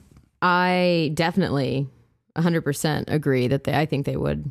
Too bad we never got to see that, because that would have been kind of fun. That got squashed pretty quick. In fact, in like at least an episode or two. Yeah, like away before from now. Before they never were even in existence on the series at the same time. Right. We don't see Davos until season 2, I think, with Stannis, and so they never existed simultaneously in terms of what we see on the show. But yeah, I love how Ned takes a stand, refuses to go along with it. Mm-hmm. He says, I followed you into war twice, without doubts, without second thoughts. But I will not follow you now. You know, the Robert I grew up with didn't tremble at the shadow of an unborn child. Like, really putting it in perspective. Like, Robert, you piece of shit. Like, this is something that you would never. You fought against a king, and now you are a king, and you're worried about a little girl and a kid that's not even born yet. Like, right. Come on, man. Like, be a man about it. Don't resort to killing children. It's never okay. Okay. You know what I mean? And it really isn't generally, Yeah. unless you're, batshit psychopathic killer. Right. And look at how horribly the Mountain is looked at for having killed Rhaegar's his young children, Rhaenys and Aegon. The Mountain dashed Aegon's head against the wall and whatnot. Like, nobody likes that. It's not cool, even if they're theoretically a threat at some point in the future. Like, you just don't fucking kill kids. And Ned is all about that. Like, he's all about the kids. So that's cool. I like Ned, man. So yeah, I do too. Yeah, he's the man. You're the king's hand, Lord Stark. You'll do as I command, or I'll find me a hand who will. Then good luck to him. Go find him. Yeah, good luck to him. I thought you were a better man. Drops his hand on the fucking table and he's out. It's so badass. So good. So badass. And Robert's just left there to rage because he knows he's in the wrong. He's just blustering about it.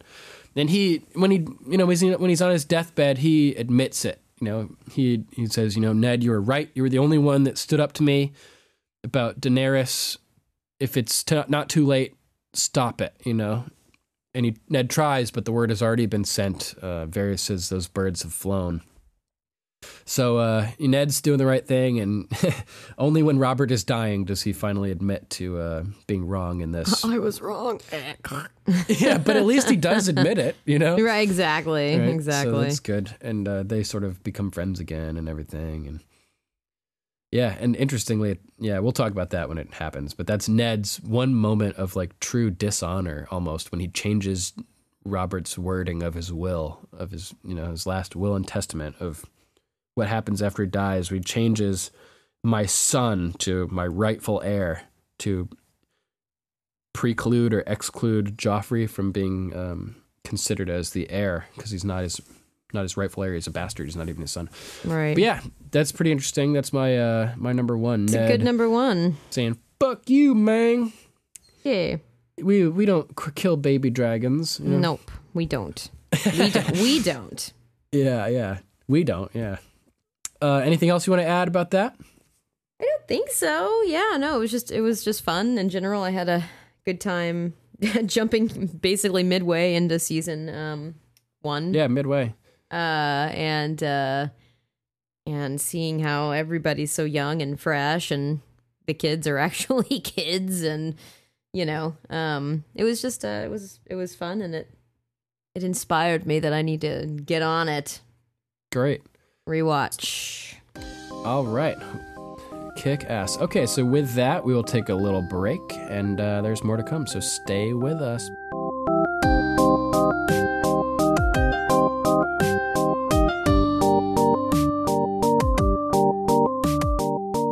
All right, we are back with news about Game of Thrones. Our first item comes to us from the AV Club. Kit Harington will delay the Game of Thrones filming so the cast can both go to the wedding. Aww. Or so the cast can go to the wedding. Last month, we reported that Game of Thrones Kit Harington and Rose Leslie had gotten engaged, finally giving Jon Snow and Ygritte the happy ending they deserved before they both got killed. Though one of them did eventually get better. Yeah, I was going to say, yeah. Of course, if you and your betrothed met on the set of Game of Thrones, you simply have to invite the entire cast of the show to your wedding, which is exactly what Harington and Leslie are doing.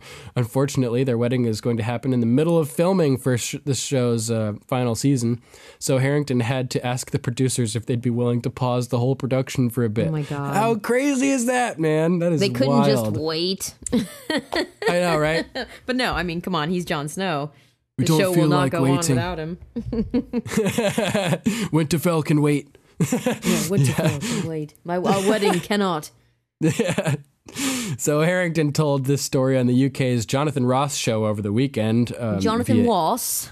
I think I watched a clip from the Jonathan Ross show where he talked about pulling a prank on Rose as well, where he had his decapitated head in the fridge and scared the hell out of her. Hilarious. And she threatened to cancel the wedding because of that. So it turns out that the producers were surprisingly okay with this request of postponing the filming. We don't know who he specifically talked to, but the producer in question is apparently so stressed about the final season that Harington says He's reached the peaceful level. It doesn't sound like there are any plans to film the wedding and air it on HBO for hardcore Game of Thrones fans, but hopefully somebody will release some fun photos at least. Nice. So good for you guys. Congratulations, guys. Yes. And I'm sure hearts are just, Breaking everywhere. Yeah. Our next article is from Bustle. Where will the Game of Thrones spin-offs take place? The new series could break new ground. You may know by now that as many as 5 potential Game of Thrones spin-offs are in development over at HBO. The only known information about the stories is that they are prequels. They will center on events from Game of Thrones history that fans will recognize, and that they will not feature any characters that we have seen before.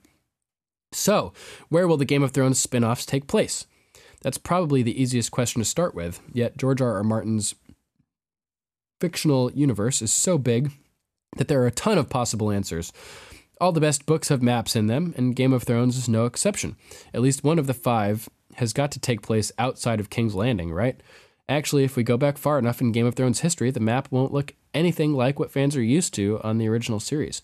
What if the series takes place outside of Westeros entirely, or before the wall was built? Still, it doesn't hurt to start guessing, and a setting mix-up will certainly make the opening credits exciting. Based on the potential plot lines, here are some locations that might be revisited in one of the spin-offs. Dorne. The land presided over by House Martell seemed to draw the short straw on Game of Thrones. They entered the story too soon and left too late. A spin-off may be a good way to expand on that world. Essos. Wouldn't it be cool to see an entire series set in Braavos or Qarth? Game of Thrones fans only saw the other side of the narrow sea from the eyes of Westerosi-born outsiders like Daenerys, Arya, and Tyrion. It would be cool to see from a different perspective. Valyria. Remember when Tyrion and Jorah Mormont sailed through those ruins, almost to the latter's doom? Well, yeah, almost to both of their doom. Yeah, because right? Tyrion almost he sunk like Jaime there and was barely saved and revived by Jorah. That haunted island could be the setting for one of the shows. Westeros Uncharted. That'd be cool. I would love to see the Valyrian architecture and stuff. That'd be a lot of money though, so I imagine they're not going to do that. All of these would probably be a lot of money. Yeah. But that one probably most and more. You're right. Yeah, I think that would be the most expensive, just recreating this interesting, unique Valyrian architecture and stuff. If the series is about Aegon's conquest of the Seven Kingdoms, then the spin-off could cover a familiar landscape, just without all those familiar landmarks. But we would still have a lot of those because many of the famous castles and stuff were built before the conquest. So a lot of it would still be pretty similar. Winterfell's been there for like thousands of years, whatnot. The Red Keep and King's Landing didn't exist, but Dragonstone was there. The Eyrie was there. Most places were there. Pike. So it'd be pretty familiar. The Iron Islands is another option. Speaking of Pike, a lot of the interesting Greyjoy stories that remain unexplored on the HBO series unfortunately involve characters that we already know and love, which rules out a lot of spin-off potential. Mm-hmm. That said, don't you want to learn more about the Seaside family, the Greyjoys? After all, what is dead may never die. The Crown Lands is another option. We've seen King's Landing before, but not so much of the surrounding area. If the spin-off took on the story of House Blackfyre, a now extinct family who rebelled against the Targaryens on numerous occasions. I should point out it's a Targaryen offshoot family, founded by the bastards of Aegon IV, the Unworthy. If the spinoff took on the story of House Blackfyre, the setting would be not too different from Game of Thrones. There just maybe wouldn't be as many road trips. Road trip! Way, way north. If the spin-off is about the war between the Children of the Forest and the First Men, don't expect to see anything south of Hardhome for a while. A spin-off about the original White Walker invasion, known as the Long Night, would have had a similar setting. Although I think that the war between the Children of the Forest and the First Men sort of took place all over the Seven Kingdoms, and that they sort of just ended up, the Children of the Forest sort of like banished up beyond the wall. Kind of. So that we could see all of Westeros for that spinoff, I'm pretty sure. That'd be cool. Yeah.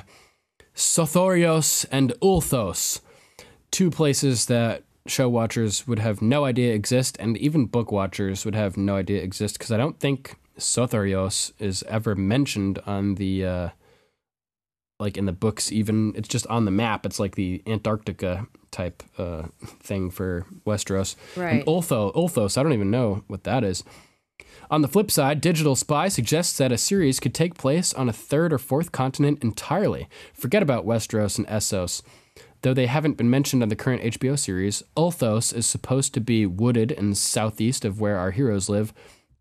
Sotharios is, as one might expect, also to the south. Depending on how many of these prospective spin-offs are filmed and then picked up to series, we could be seeing all these locations in the future of the Thrones universe and more. So that's exciting. A lot of possibilities there. My God, so many. Yeah, I can't wait to see what happens, really. I'm super down for any offshoot series, as I'm sure everybody is We'll well be aware. fiending. Are you kidding? Everybody will be fiending. Super fiending. Yeah, I'm like about ready to infiltrate HBO right now just to find out what the prospective series would be. Mm-hmm. So curious. The fifth series that is under production, interestingly, is being co-developed by Brian Cogman, who's one of the great Game of Thrones directors. I think he directed the battle at Castle Black and a number of other really popular episodes. And Gurm himself, George R.R. Martin, is working on this one spinoff. So it wouldn't surprise me if we ended up with more than one spinoff, which would be awesome. It'd end up being like Stargate, which is my all-time favorite TV franchise. Oh, interesting. Yeah, I mean, I love Game of Thrones. It's the best TV show, but when you compare Game of Thrones with Stargate, there's like 3 complete series of Stargate. Right. You know, with like 18 seasons total or something like that. So kind of hard to fight against that. Really good show if you guys haven't seen it. SG-1, Atlantis, etc.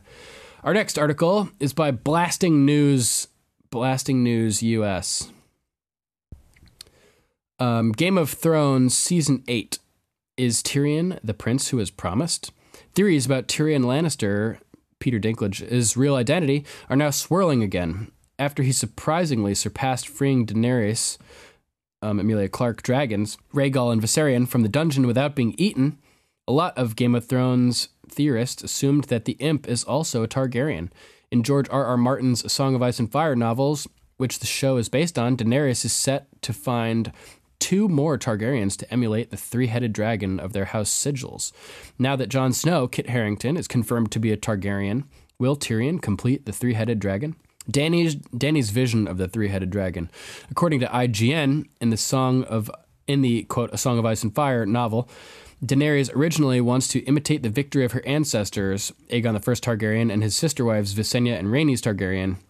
Aside from depicting their 3-headed dragon sigil, they too can ride each of their 3 dragons. Dany also had a vision of Rhaegar saying the dragon has 3 heads, which has not been seen in the book's TV adaptation, Game of Thrones. Instead, it's when she's in the House of the Undying in Karth.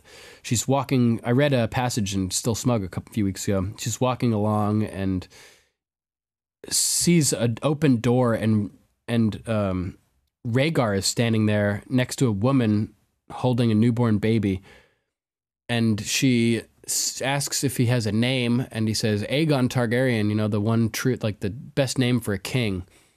And she asks if, because he's sitting there next to his harp, it's the Red Viper's sister, Elia Martell.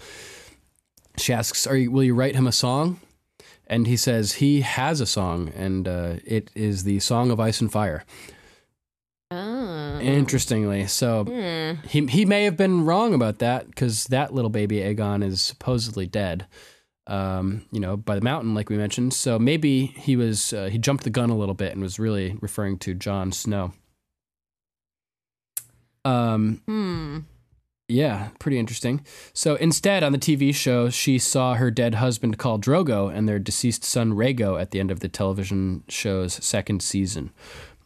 With that, there might be a possibility that Tyrion could end up as a Targaryen in the novel series and not in the television program. As George R.R. Martin is not yet done writing the book's 6th installment, The Winds of Winter, the show's 7th and 8th seasons are now handled by its executive producers D.B. Weiss and David Benioff. Also, it might not be possible that the showrunners can successfully adapt everything from the novel series to the television. Well, yet it's not possible. There's so much stuff that's not even included. I know, right? Yeah. The Prince That Was Promised. Aside from Daenerys' vision, A Song of Ice and Fire also featured Tyrion designing a special saddle fit for Bran Stark's situation. He even received prophetic works from the Red Priest overseas.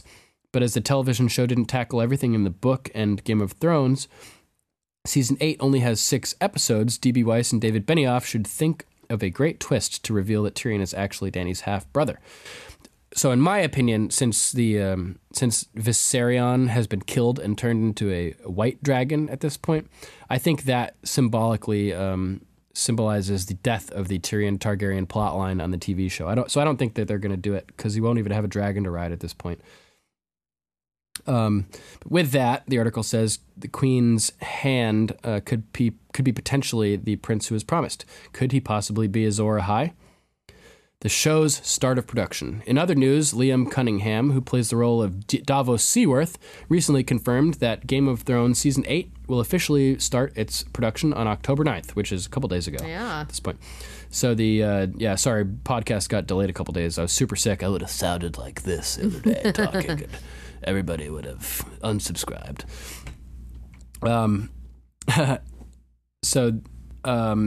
The TV show's cast members will once again be reunited for a table read that will start on Sunday, October 9th until Monday, October 10th.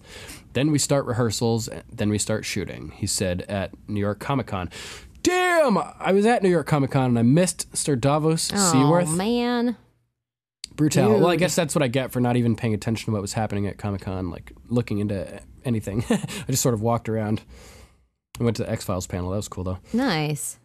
Okay, our next article is also from Bustle.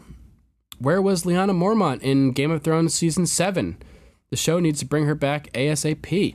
With this season wrapped, every fan should be wondering where Lyanna Mormont was during Game of Thrones Season 7. Even with all the action at Winterfell over 2017's 7 episodes, we barely caught sight of the Bear Queen. Lyanna appeared in Dragonstone and Stormborn, but they gave mere glimpses of her character. After allowing fans to fall in love with the steely-eyed feminist during Season 6, the creators ripped her away from them in the penultimate season. It's hard not to see that as a mistake. There's no shortage of strong female characters in Game of Thrones, of course, but Lyanna Mormont brings something unique to the table. Women like Cersei Lannister, Arya Stark, and Daenerys Targaryen are unquestionably strong, but they're devious as well. They're complicated, layered characters, but they verge into some very troubling territory on occasion. Spend enough time with a character, and you'll be privy to all of her flaws. But in the case of Lyanna Mormont, fans either haven't had that chance, or she is honorable through and through. Since either option involves spending more time with the fearsome young warrior to find out, adding the Bear Queen to storylines is a win-win scenario. At the moment, she feels like a young Brienne of Tarth, an incorruptible force for good, who thinks and acts for herself. She refuses to be cowed by older male voices or to do what's expected, which makes her a beacon of feminism, shining out of the center of the story. With such a strong, compelling character waiting in the wings, it feels like a waste not to use her. After all, this is the girl whose resolve serves as a gut check, even to the Starks themselves. If a little girl is in charge of the armies of Bear Island, doesn't flinch in the face of danger, how can Danger Will Robinson? How can grown men and women who sit beside her justify their own trepidation? How can the Starks themselves? When Jon Snow was able to convince her to declare House Mormont for the Starks, it was a turning point in that storyline, and the other Northern Lords soon followed suit. When Arya was attempting to shame Sansa for the message she wrote under duress, she name-dropped Lady Mormont to discourage her sister from claiming childish ignorance. And you know what? It worked. So even if the mention of a character is strong enough to alter the show's plot and jolt her peers into thinking clearly, think how effective it would be to work the pint-sized ruler more fully into the plot. She could have easily been more of a presence at Winterfell during the discussions between Jon Snow and the rest of the Northern Lords. During the tangled, unnecessary confusion between Sansa and Arya, Lyanna could have served as a voice of reason. She's one of the most rational minds in the series, so any number of characters could have gone to the young queen for advice. She's not a queen, though. She's just a lady. She's just a lady. Yeah. In fact, if Sansa and Arya had sought her counsel earlier, we could have saved ourselves multiple episodes worth of petty posturing between the two sisters, although it would have made Littlefinger's ultimate demise much less surprising. This was a season where almost no one was operating at the top of their intelligence. Cersei failed to kill Tyrion when she knew he was entering King's Landing. A force of Westerosi set out to try to capture a white in a plan so foolish that it resulted in the death of one of Daenerys' 3 dragons. The Maesters refused to believe in the White Walkers. A calm, collected voice of reason to break through all of that would have been incredibly refreshing. And that's what Lyanna represents. At the end of the day, Lyanna Mormont is a badass, empowered girl who turns in kick-ass performances every time she graces the screen. Let's give her more opportunities in Season 8. I second that notion. How about you, Melly? I third it. That's what I thought. That's what I thought. That'd be great. I love Lady Lyanna. Triple L, Little Lady Lyanna. She's awesome. All right, now it's time for Raven's Calls.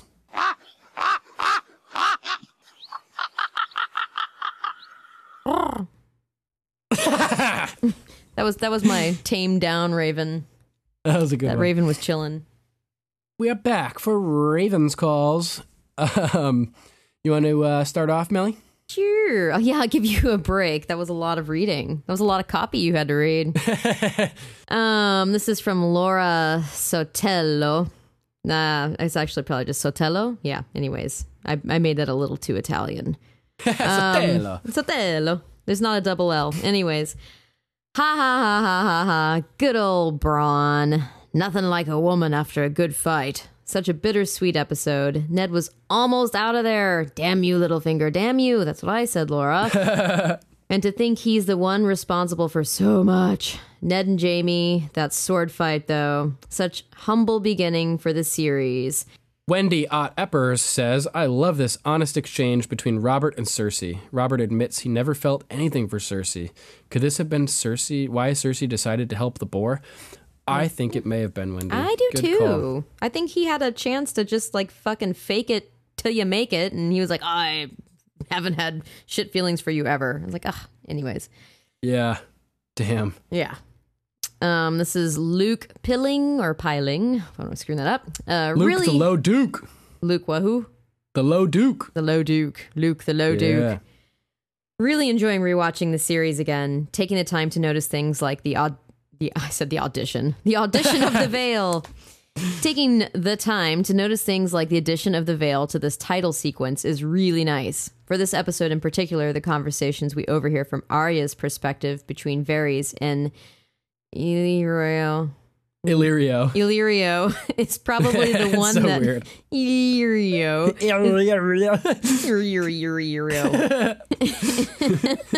is probably the one that hit the hardest this time round, where it didn't register nearly so much for me first time. Well, that was like me watching it the second time anyways. Also really enjoyed the conversation between Robert and Cersei. You can really see why both characters are the way they are. It's mentioned a few times this series that Cersei did actually like Robert at the start. Makes you wonder how differently she would be now, 17 years later, if Robert had just returned the affection. Yeah, Seriously, right. He only had eyes. Anyways. Yeah, it may have been hopeless after he said, Lyanna! I know. In bed after their wedding night. God. Oh, man. Yeah, Jody Wadward, could you explain the Varys and Illyrio conversation? Having watched the episode again, I still don't understand the importance of it. Also, love the podcast and rewatching the season again. Yay. So, we talked about it a little before, but I think they're just talking about how things are moving too fast for their plan. They're planning on using Khal Drogo and that whole army to retake the Seven Kingdoms and install a Targaryen again as king. But things are falling apart so quickly over here in the Seven Kingdoms, with Ned figuring out what's going on and war about to break out between the Lion and the Wolf. These big houses that Varys is, Illyrio is saying we need more time to gather our army in the east, and Varys is saying, hurry up, like shit is hitting the fan here. So I think that's basically the what it boils down to. They have a plan, and things are happening too quickly over here, so they're trying to get their shit together as well as possible, I think.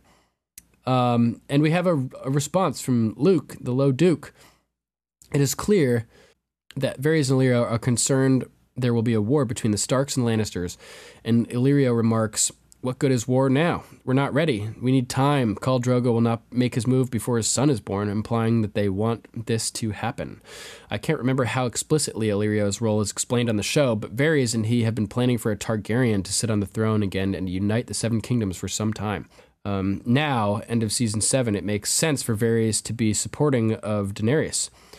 Sir Duncan, do you see it this way? I do. I think I agree fully. Mr. Low Duke of Devonshire, if I'm remembering that correctly. All right, Melly, your turn. All right, this is from May or Mai? It's May. Mrs. May. Almardini. I'm getting all the Italian last names, even though it's probably not Italian. I'm just making it up. Ignore me. Anyways, loved the interaction between Varys and Littlefinger. I like that you never knew where Varys stood, but he was always on the good side. That's what I said too. A Targaryen at the head of a Dothraki army. Even Robert, who's a fool, could foresee this is a problem. Interesting that they only worry about their male heirs. I know, right? He predicted what would happen when the Dothraki cross. Too bad Cersei is too stubborn to listen. That interaction was everything. Lyanna's ghost would come back to haunt them both, and Robert gives Cersei the justification she needed for what she's done and is about to do. Damn, everybody's picking up on it this time. Awesome. And then the next word is literally damn. Damn, LF. It's like you were psychic. Damn, LF. Ned almost gets away if it wasn't for him. Littlefinger. Everybody was just damning Littlefinger left and right. It was literally one of those, fuck, just go, Ned. Ned versus Jaime. Wonder who would have won. I know, right? We never get to find out. We don't. Kat can see her sister is cray-cray. I think she realizes she made a huge mistake. A huge mistake. Yeah, she is totally cray-cray. She's out of her mind. Adam Hutchinson says, bow ya shits. And this episode made me miss the Robert-Ned dynamic. Mm-hmm. I agree, Adam. I do too. So fun. Especially the beginning of the episode when it was still, light. Light-ish, light-esque. Laurie Himsel-Kane. Oh, and of course, this would be the appropriate one for me to read. Theon's junk. R.I.P. R.I.P. indeed, Laurie. Ugh. Yeah, sadly, it probably rests in pieces. Oh. Yeah, sorry. It rests in, yeah. We have an email from Lady Caroline of House Collins. Hi, Duncan, Jason, and all. I made the mistake of taking notes on this one, and Duncan knows I'm long-winded, so feel free to use any of this or none, if time doesn't allow. I still can't believe you read my whole email on the Still Smug episode. You guys are the best. Here's my top 5 for your perusal. Screw it. We'll just read the whole thing. 5. Tourney scene. I love Loras' victory over the mountain and the proof that outsmarting Gregor Clegane works and may work in the future. I think so. I think it will. The Mare and Heat clearly symbolizes the intelligence of the female side of House Martell. Oh, that's a good observation. Mini Clegane Bull ensues as Sandor comes to Loras' rescue.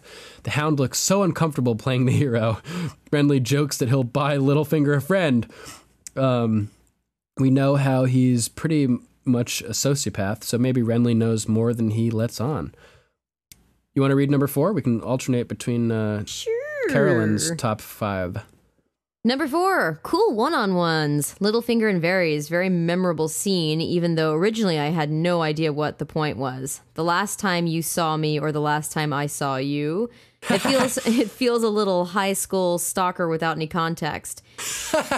Yeah. Great. The second time around, again, it's like, oh yeah, okay, God. So much more comfortable now I know what the heck is going on. Robb and Ned when Robb's too fat for his armor. Ned and Sir That's a great Barristan Selmy, probably the last time they get to talk one-on-one. They clearly wish they could have fought together or even against each other. They also mention Rickard Stark again. Mm-hmm. Robb and Cersei, what harm could Lyanna Stark's ghost do to either of us? Her ghost tells Bran who Jon really is, and her son may just kill you in the wars to come. Oh, I snap. know, right? These Wow. are wow. You put your Thunken cap on. Yeah, really. Robb also says, "What's bigger, 5 or 1?" Could be foreshadowing for the War of Five Kings. Oh, great pickup. Definitely. Man, wow. I know. Definitely hinting that the kingdoms are dividing already. Ned and Varys knowing now how Jon Arryn died makes you see the whole Squire thing in a new way. We know the Squire wasn't responsible, but maybe he knew something. Yep. Number 3, the small council meeting where you see Ned's fear come true, which validates his decision to keep Jon a secret. I can now read in his face that this could have been Jon that Robb was plotting to kill. It's painful to watch. The first time I saw this, I obviously didn't want him to kill Daenerys because I liked her, but I still saw Robert as a good guy. This perspective shows him in a much muddier and darker light. Mm-hmm. Number 2, the list of people that know more than Ned. Arya already knows that his life is in danger. She voices her concern to Geordie. Geordie? Is it Geordie or Jory? Yeah, Jory. Yeah. Although I like Geordie from a different show. One of my faves. Tyrion tells Kat that Lysa has changed. I don't think it crossed Ned's mind that Lysa could be the one who killed Jon Arryn. Tyrion clearly has a better handle on what Kat's sister has become. Robb talks to Cersei about all the backstabbing in King's Landing. He knows he's leading the wolf to the slaughter. Ned talks to Littlefinger in the brothel before he's apprehended, and it's so clear Littlefinger knows exactly what happened to Jon Arryn. Only 2 people know less than Ned, Renly and Loras, are such idiots. Love the chest shaving scene, but oh my god, are they dumb. It was a really good dialogue between them, though. I thought that was actually a really nice scene. It was well written. And the chest and the shaving. And then he stopped. I noticed, this is just me nitpicking, but there was a bunch of hair still around the nipple, and he did like one last shave, and then he wipes the chest off. I mean, no. There would have still been hair around the nipple. I noticed that too. Then they cut to the next scene, and he's like totally clean shaven. All right, okay. Or the next shot. Glad I'm not alone. 1, echoes from season 1 to season 7. Jaime and Ned's sword fight reminds me of Bran's flashback from the Tower of Joy. Jaime's face shows the same letdown when his kinsman gets Ned in the back of the leg, as Ned does when Howland Reed stabs Sir Arthur Dayne in the back. I don't think Jaime got saved in the same way, but it cuts short a knightly fight to the death. I imagine both men would choose to die that way, and possibly it's the only time they'll feel truly alive. Definitely more aware of Jaime and Ned's similarities this time around. Arya with the castle guard at the Red Keep versus Arya with the Winterfell guards in season 7. I think the lines might even be the same. I love that she says one of them was fat too when Ned asks who they were. So funny. We see one Varys. Of them was fat. Oh, that wasn't with the guards though. That was the people. That was Ned and Illyrio. She's referring to, Ned, Varys and Illyrio. She's referring to Varys at that point. Oh, right. We see Varys masterminding the plot to kill Daenerys when the Mother of Dragons threatens to burn him alive for this very plan. That's so funny. Yeah, remember that? She's all pissed that he participated in planning to kill her.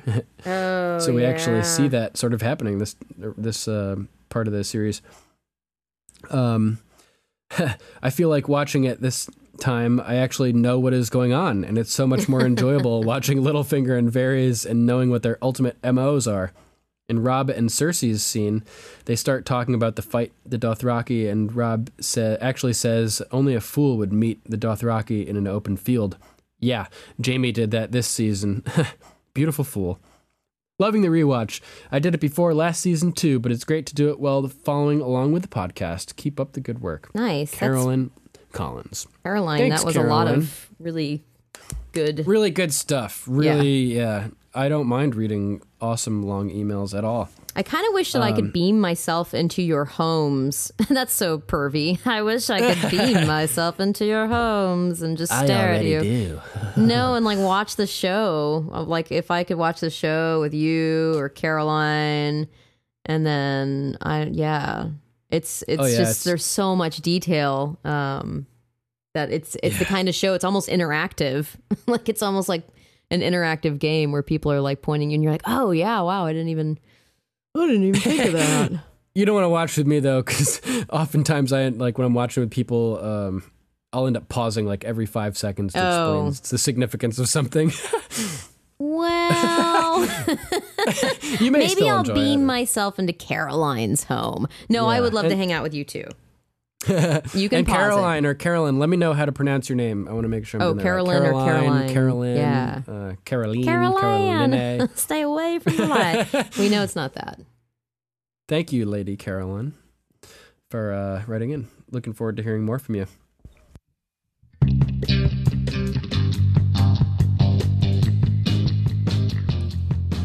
All right, that's our show, episode 47. Thanks for listening, everybody. You're here.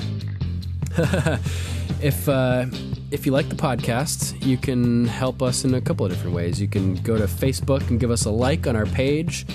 You can throw us a rating or a review on iTunes. And we're trying to build the listenership during the break between season 7 and 8 by continuing to provide content on a weekly basis throughout the gap. So hopefully, more people will figure out that we exist because we'll be consistently providing material. So if you like this show, go and give us a review on iTunes. Maybe that'll help bring it to more people's attention. Yeah. We were sort of late into the game, so I know we definitely have fewer listeners than other Game of Thrones podcasts. And if you're really a Game of Thrones fan, you'll notice I said fewer, just like Stannis would have. So that'll give you some incentives to go write a review for us. No pressure. Thank you. If you'd like to call, you can always call us at 813-563-3739. That's 813-JOFFREY. If you'd like to write in, you can email us. That's right, at ravens@gameofmicrophones.com.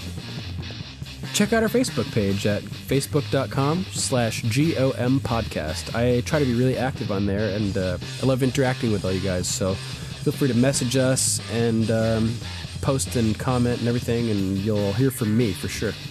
Nice. Next episode, we will be talking about Season 1, Episode 6, A Golden Crown, which I'm sure you guys remember. Viserys gets the Drogo treatment, a crown that men will tremble to behold, which is really exciting. All right, that's our show. Thanks for listening, everyone. Thank you for listening.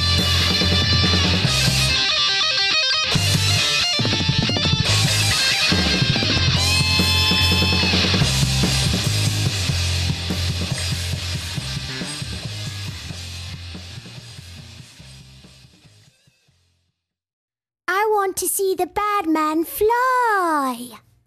Huzzah! He's so grumpy.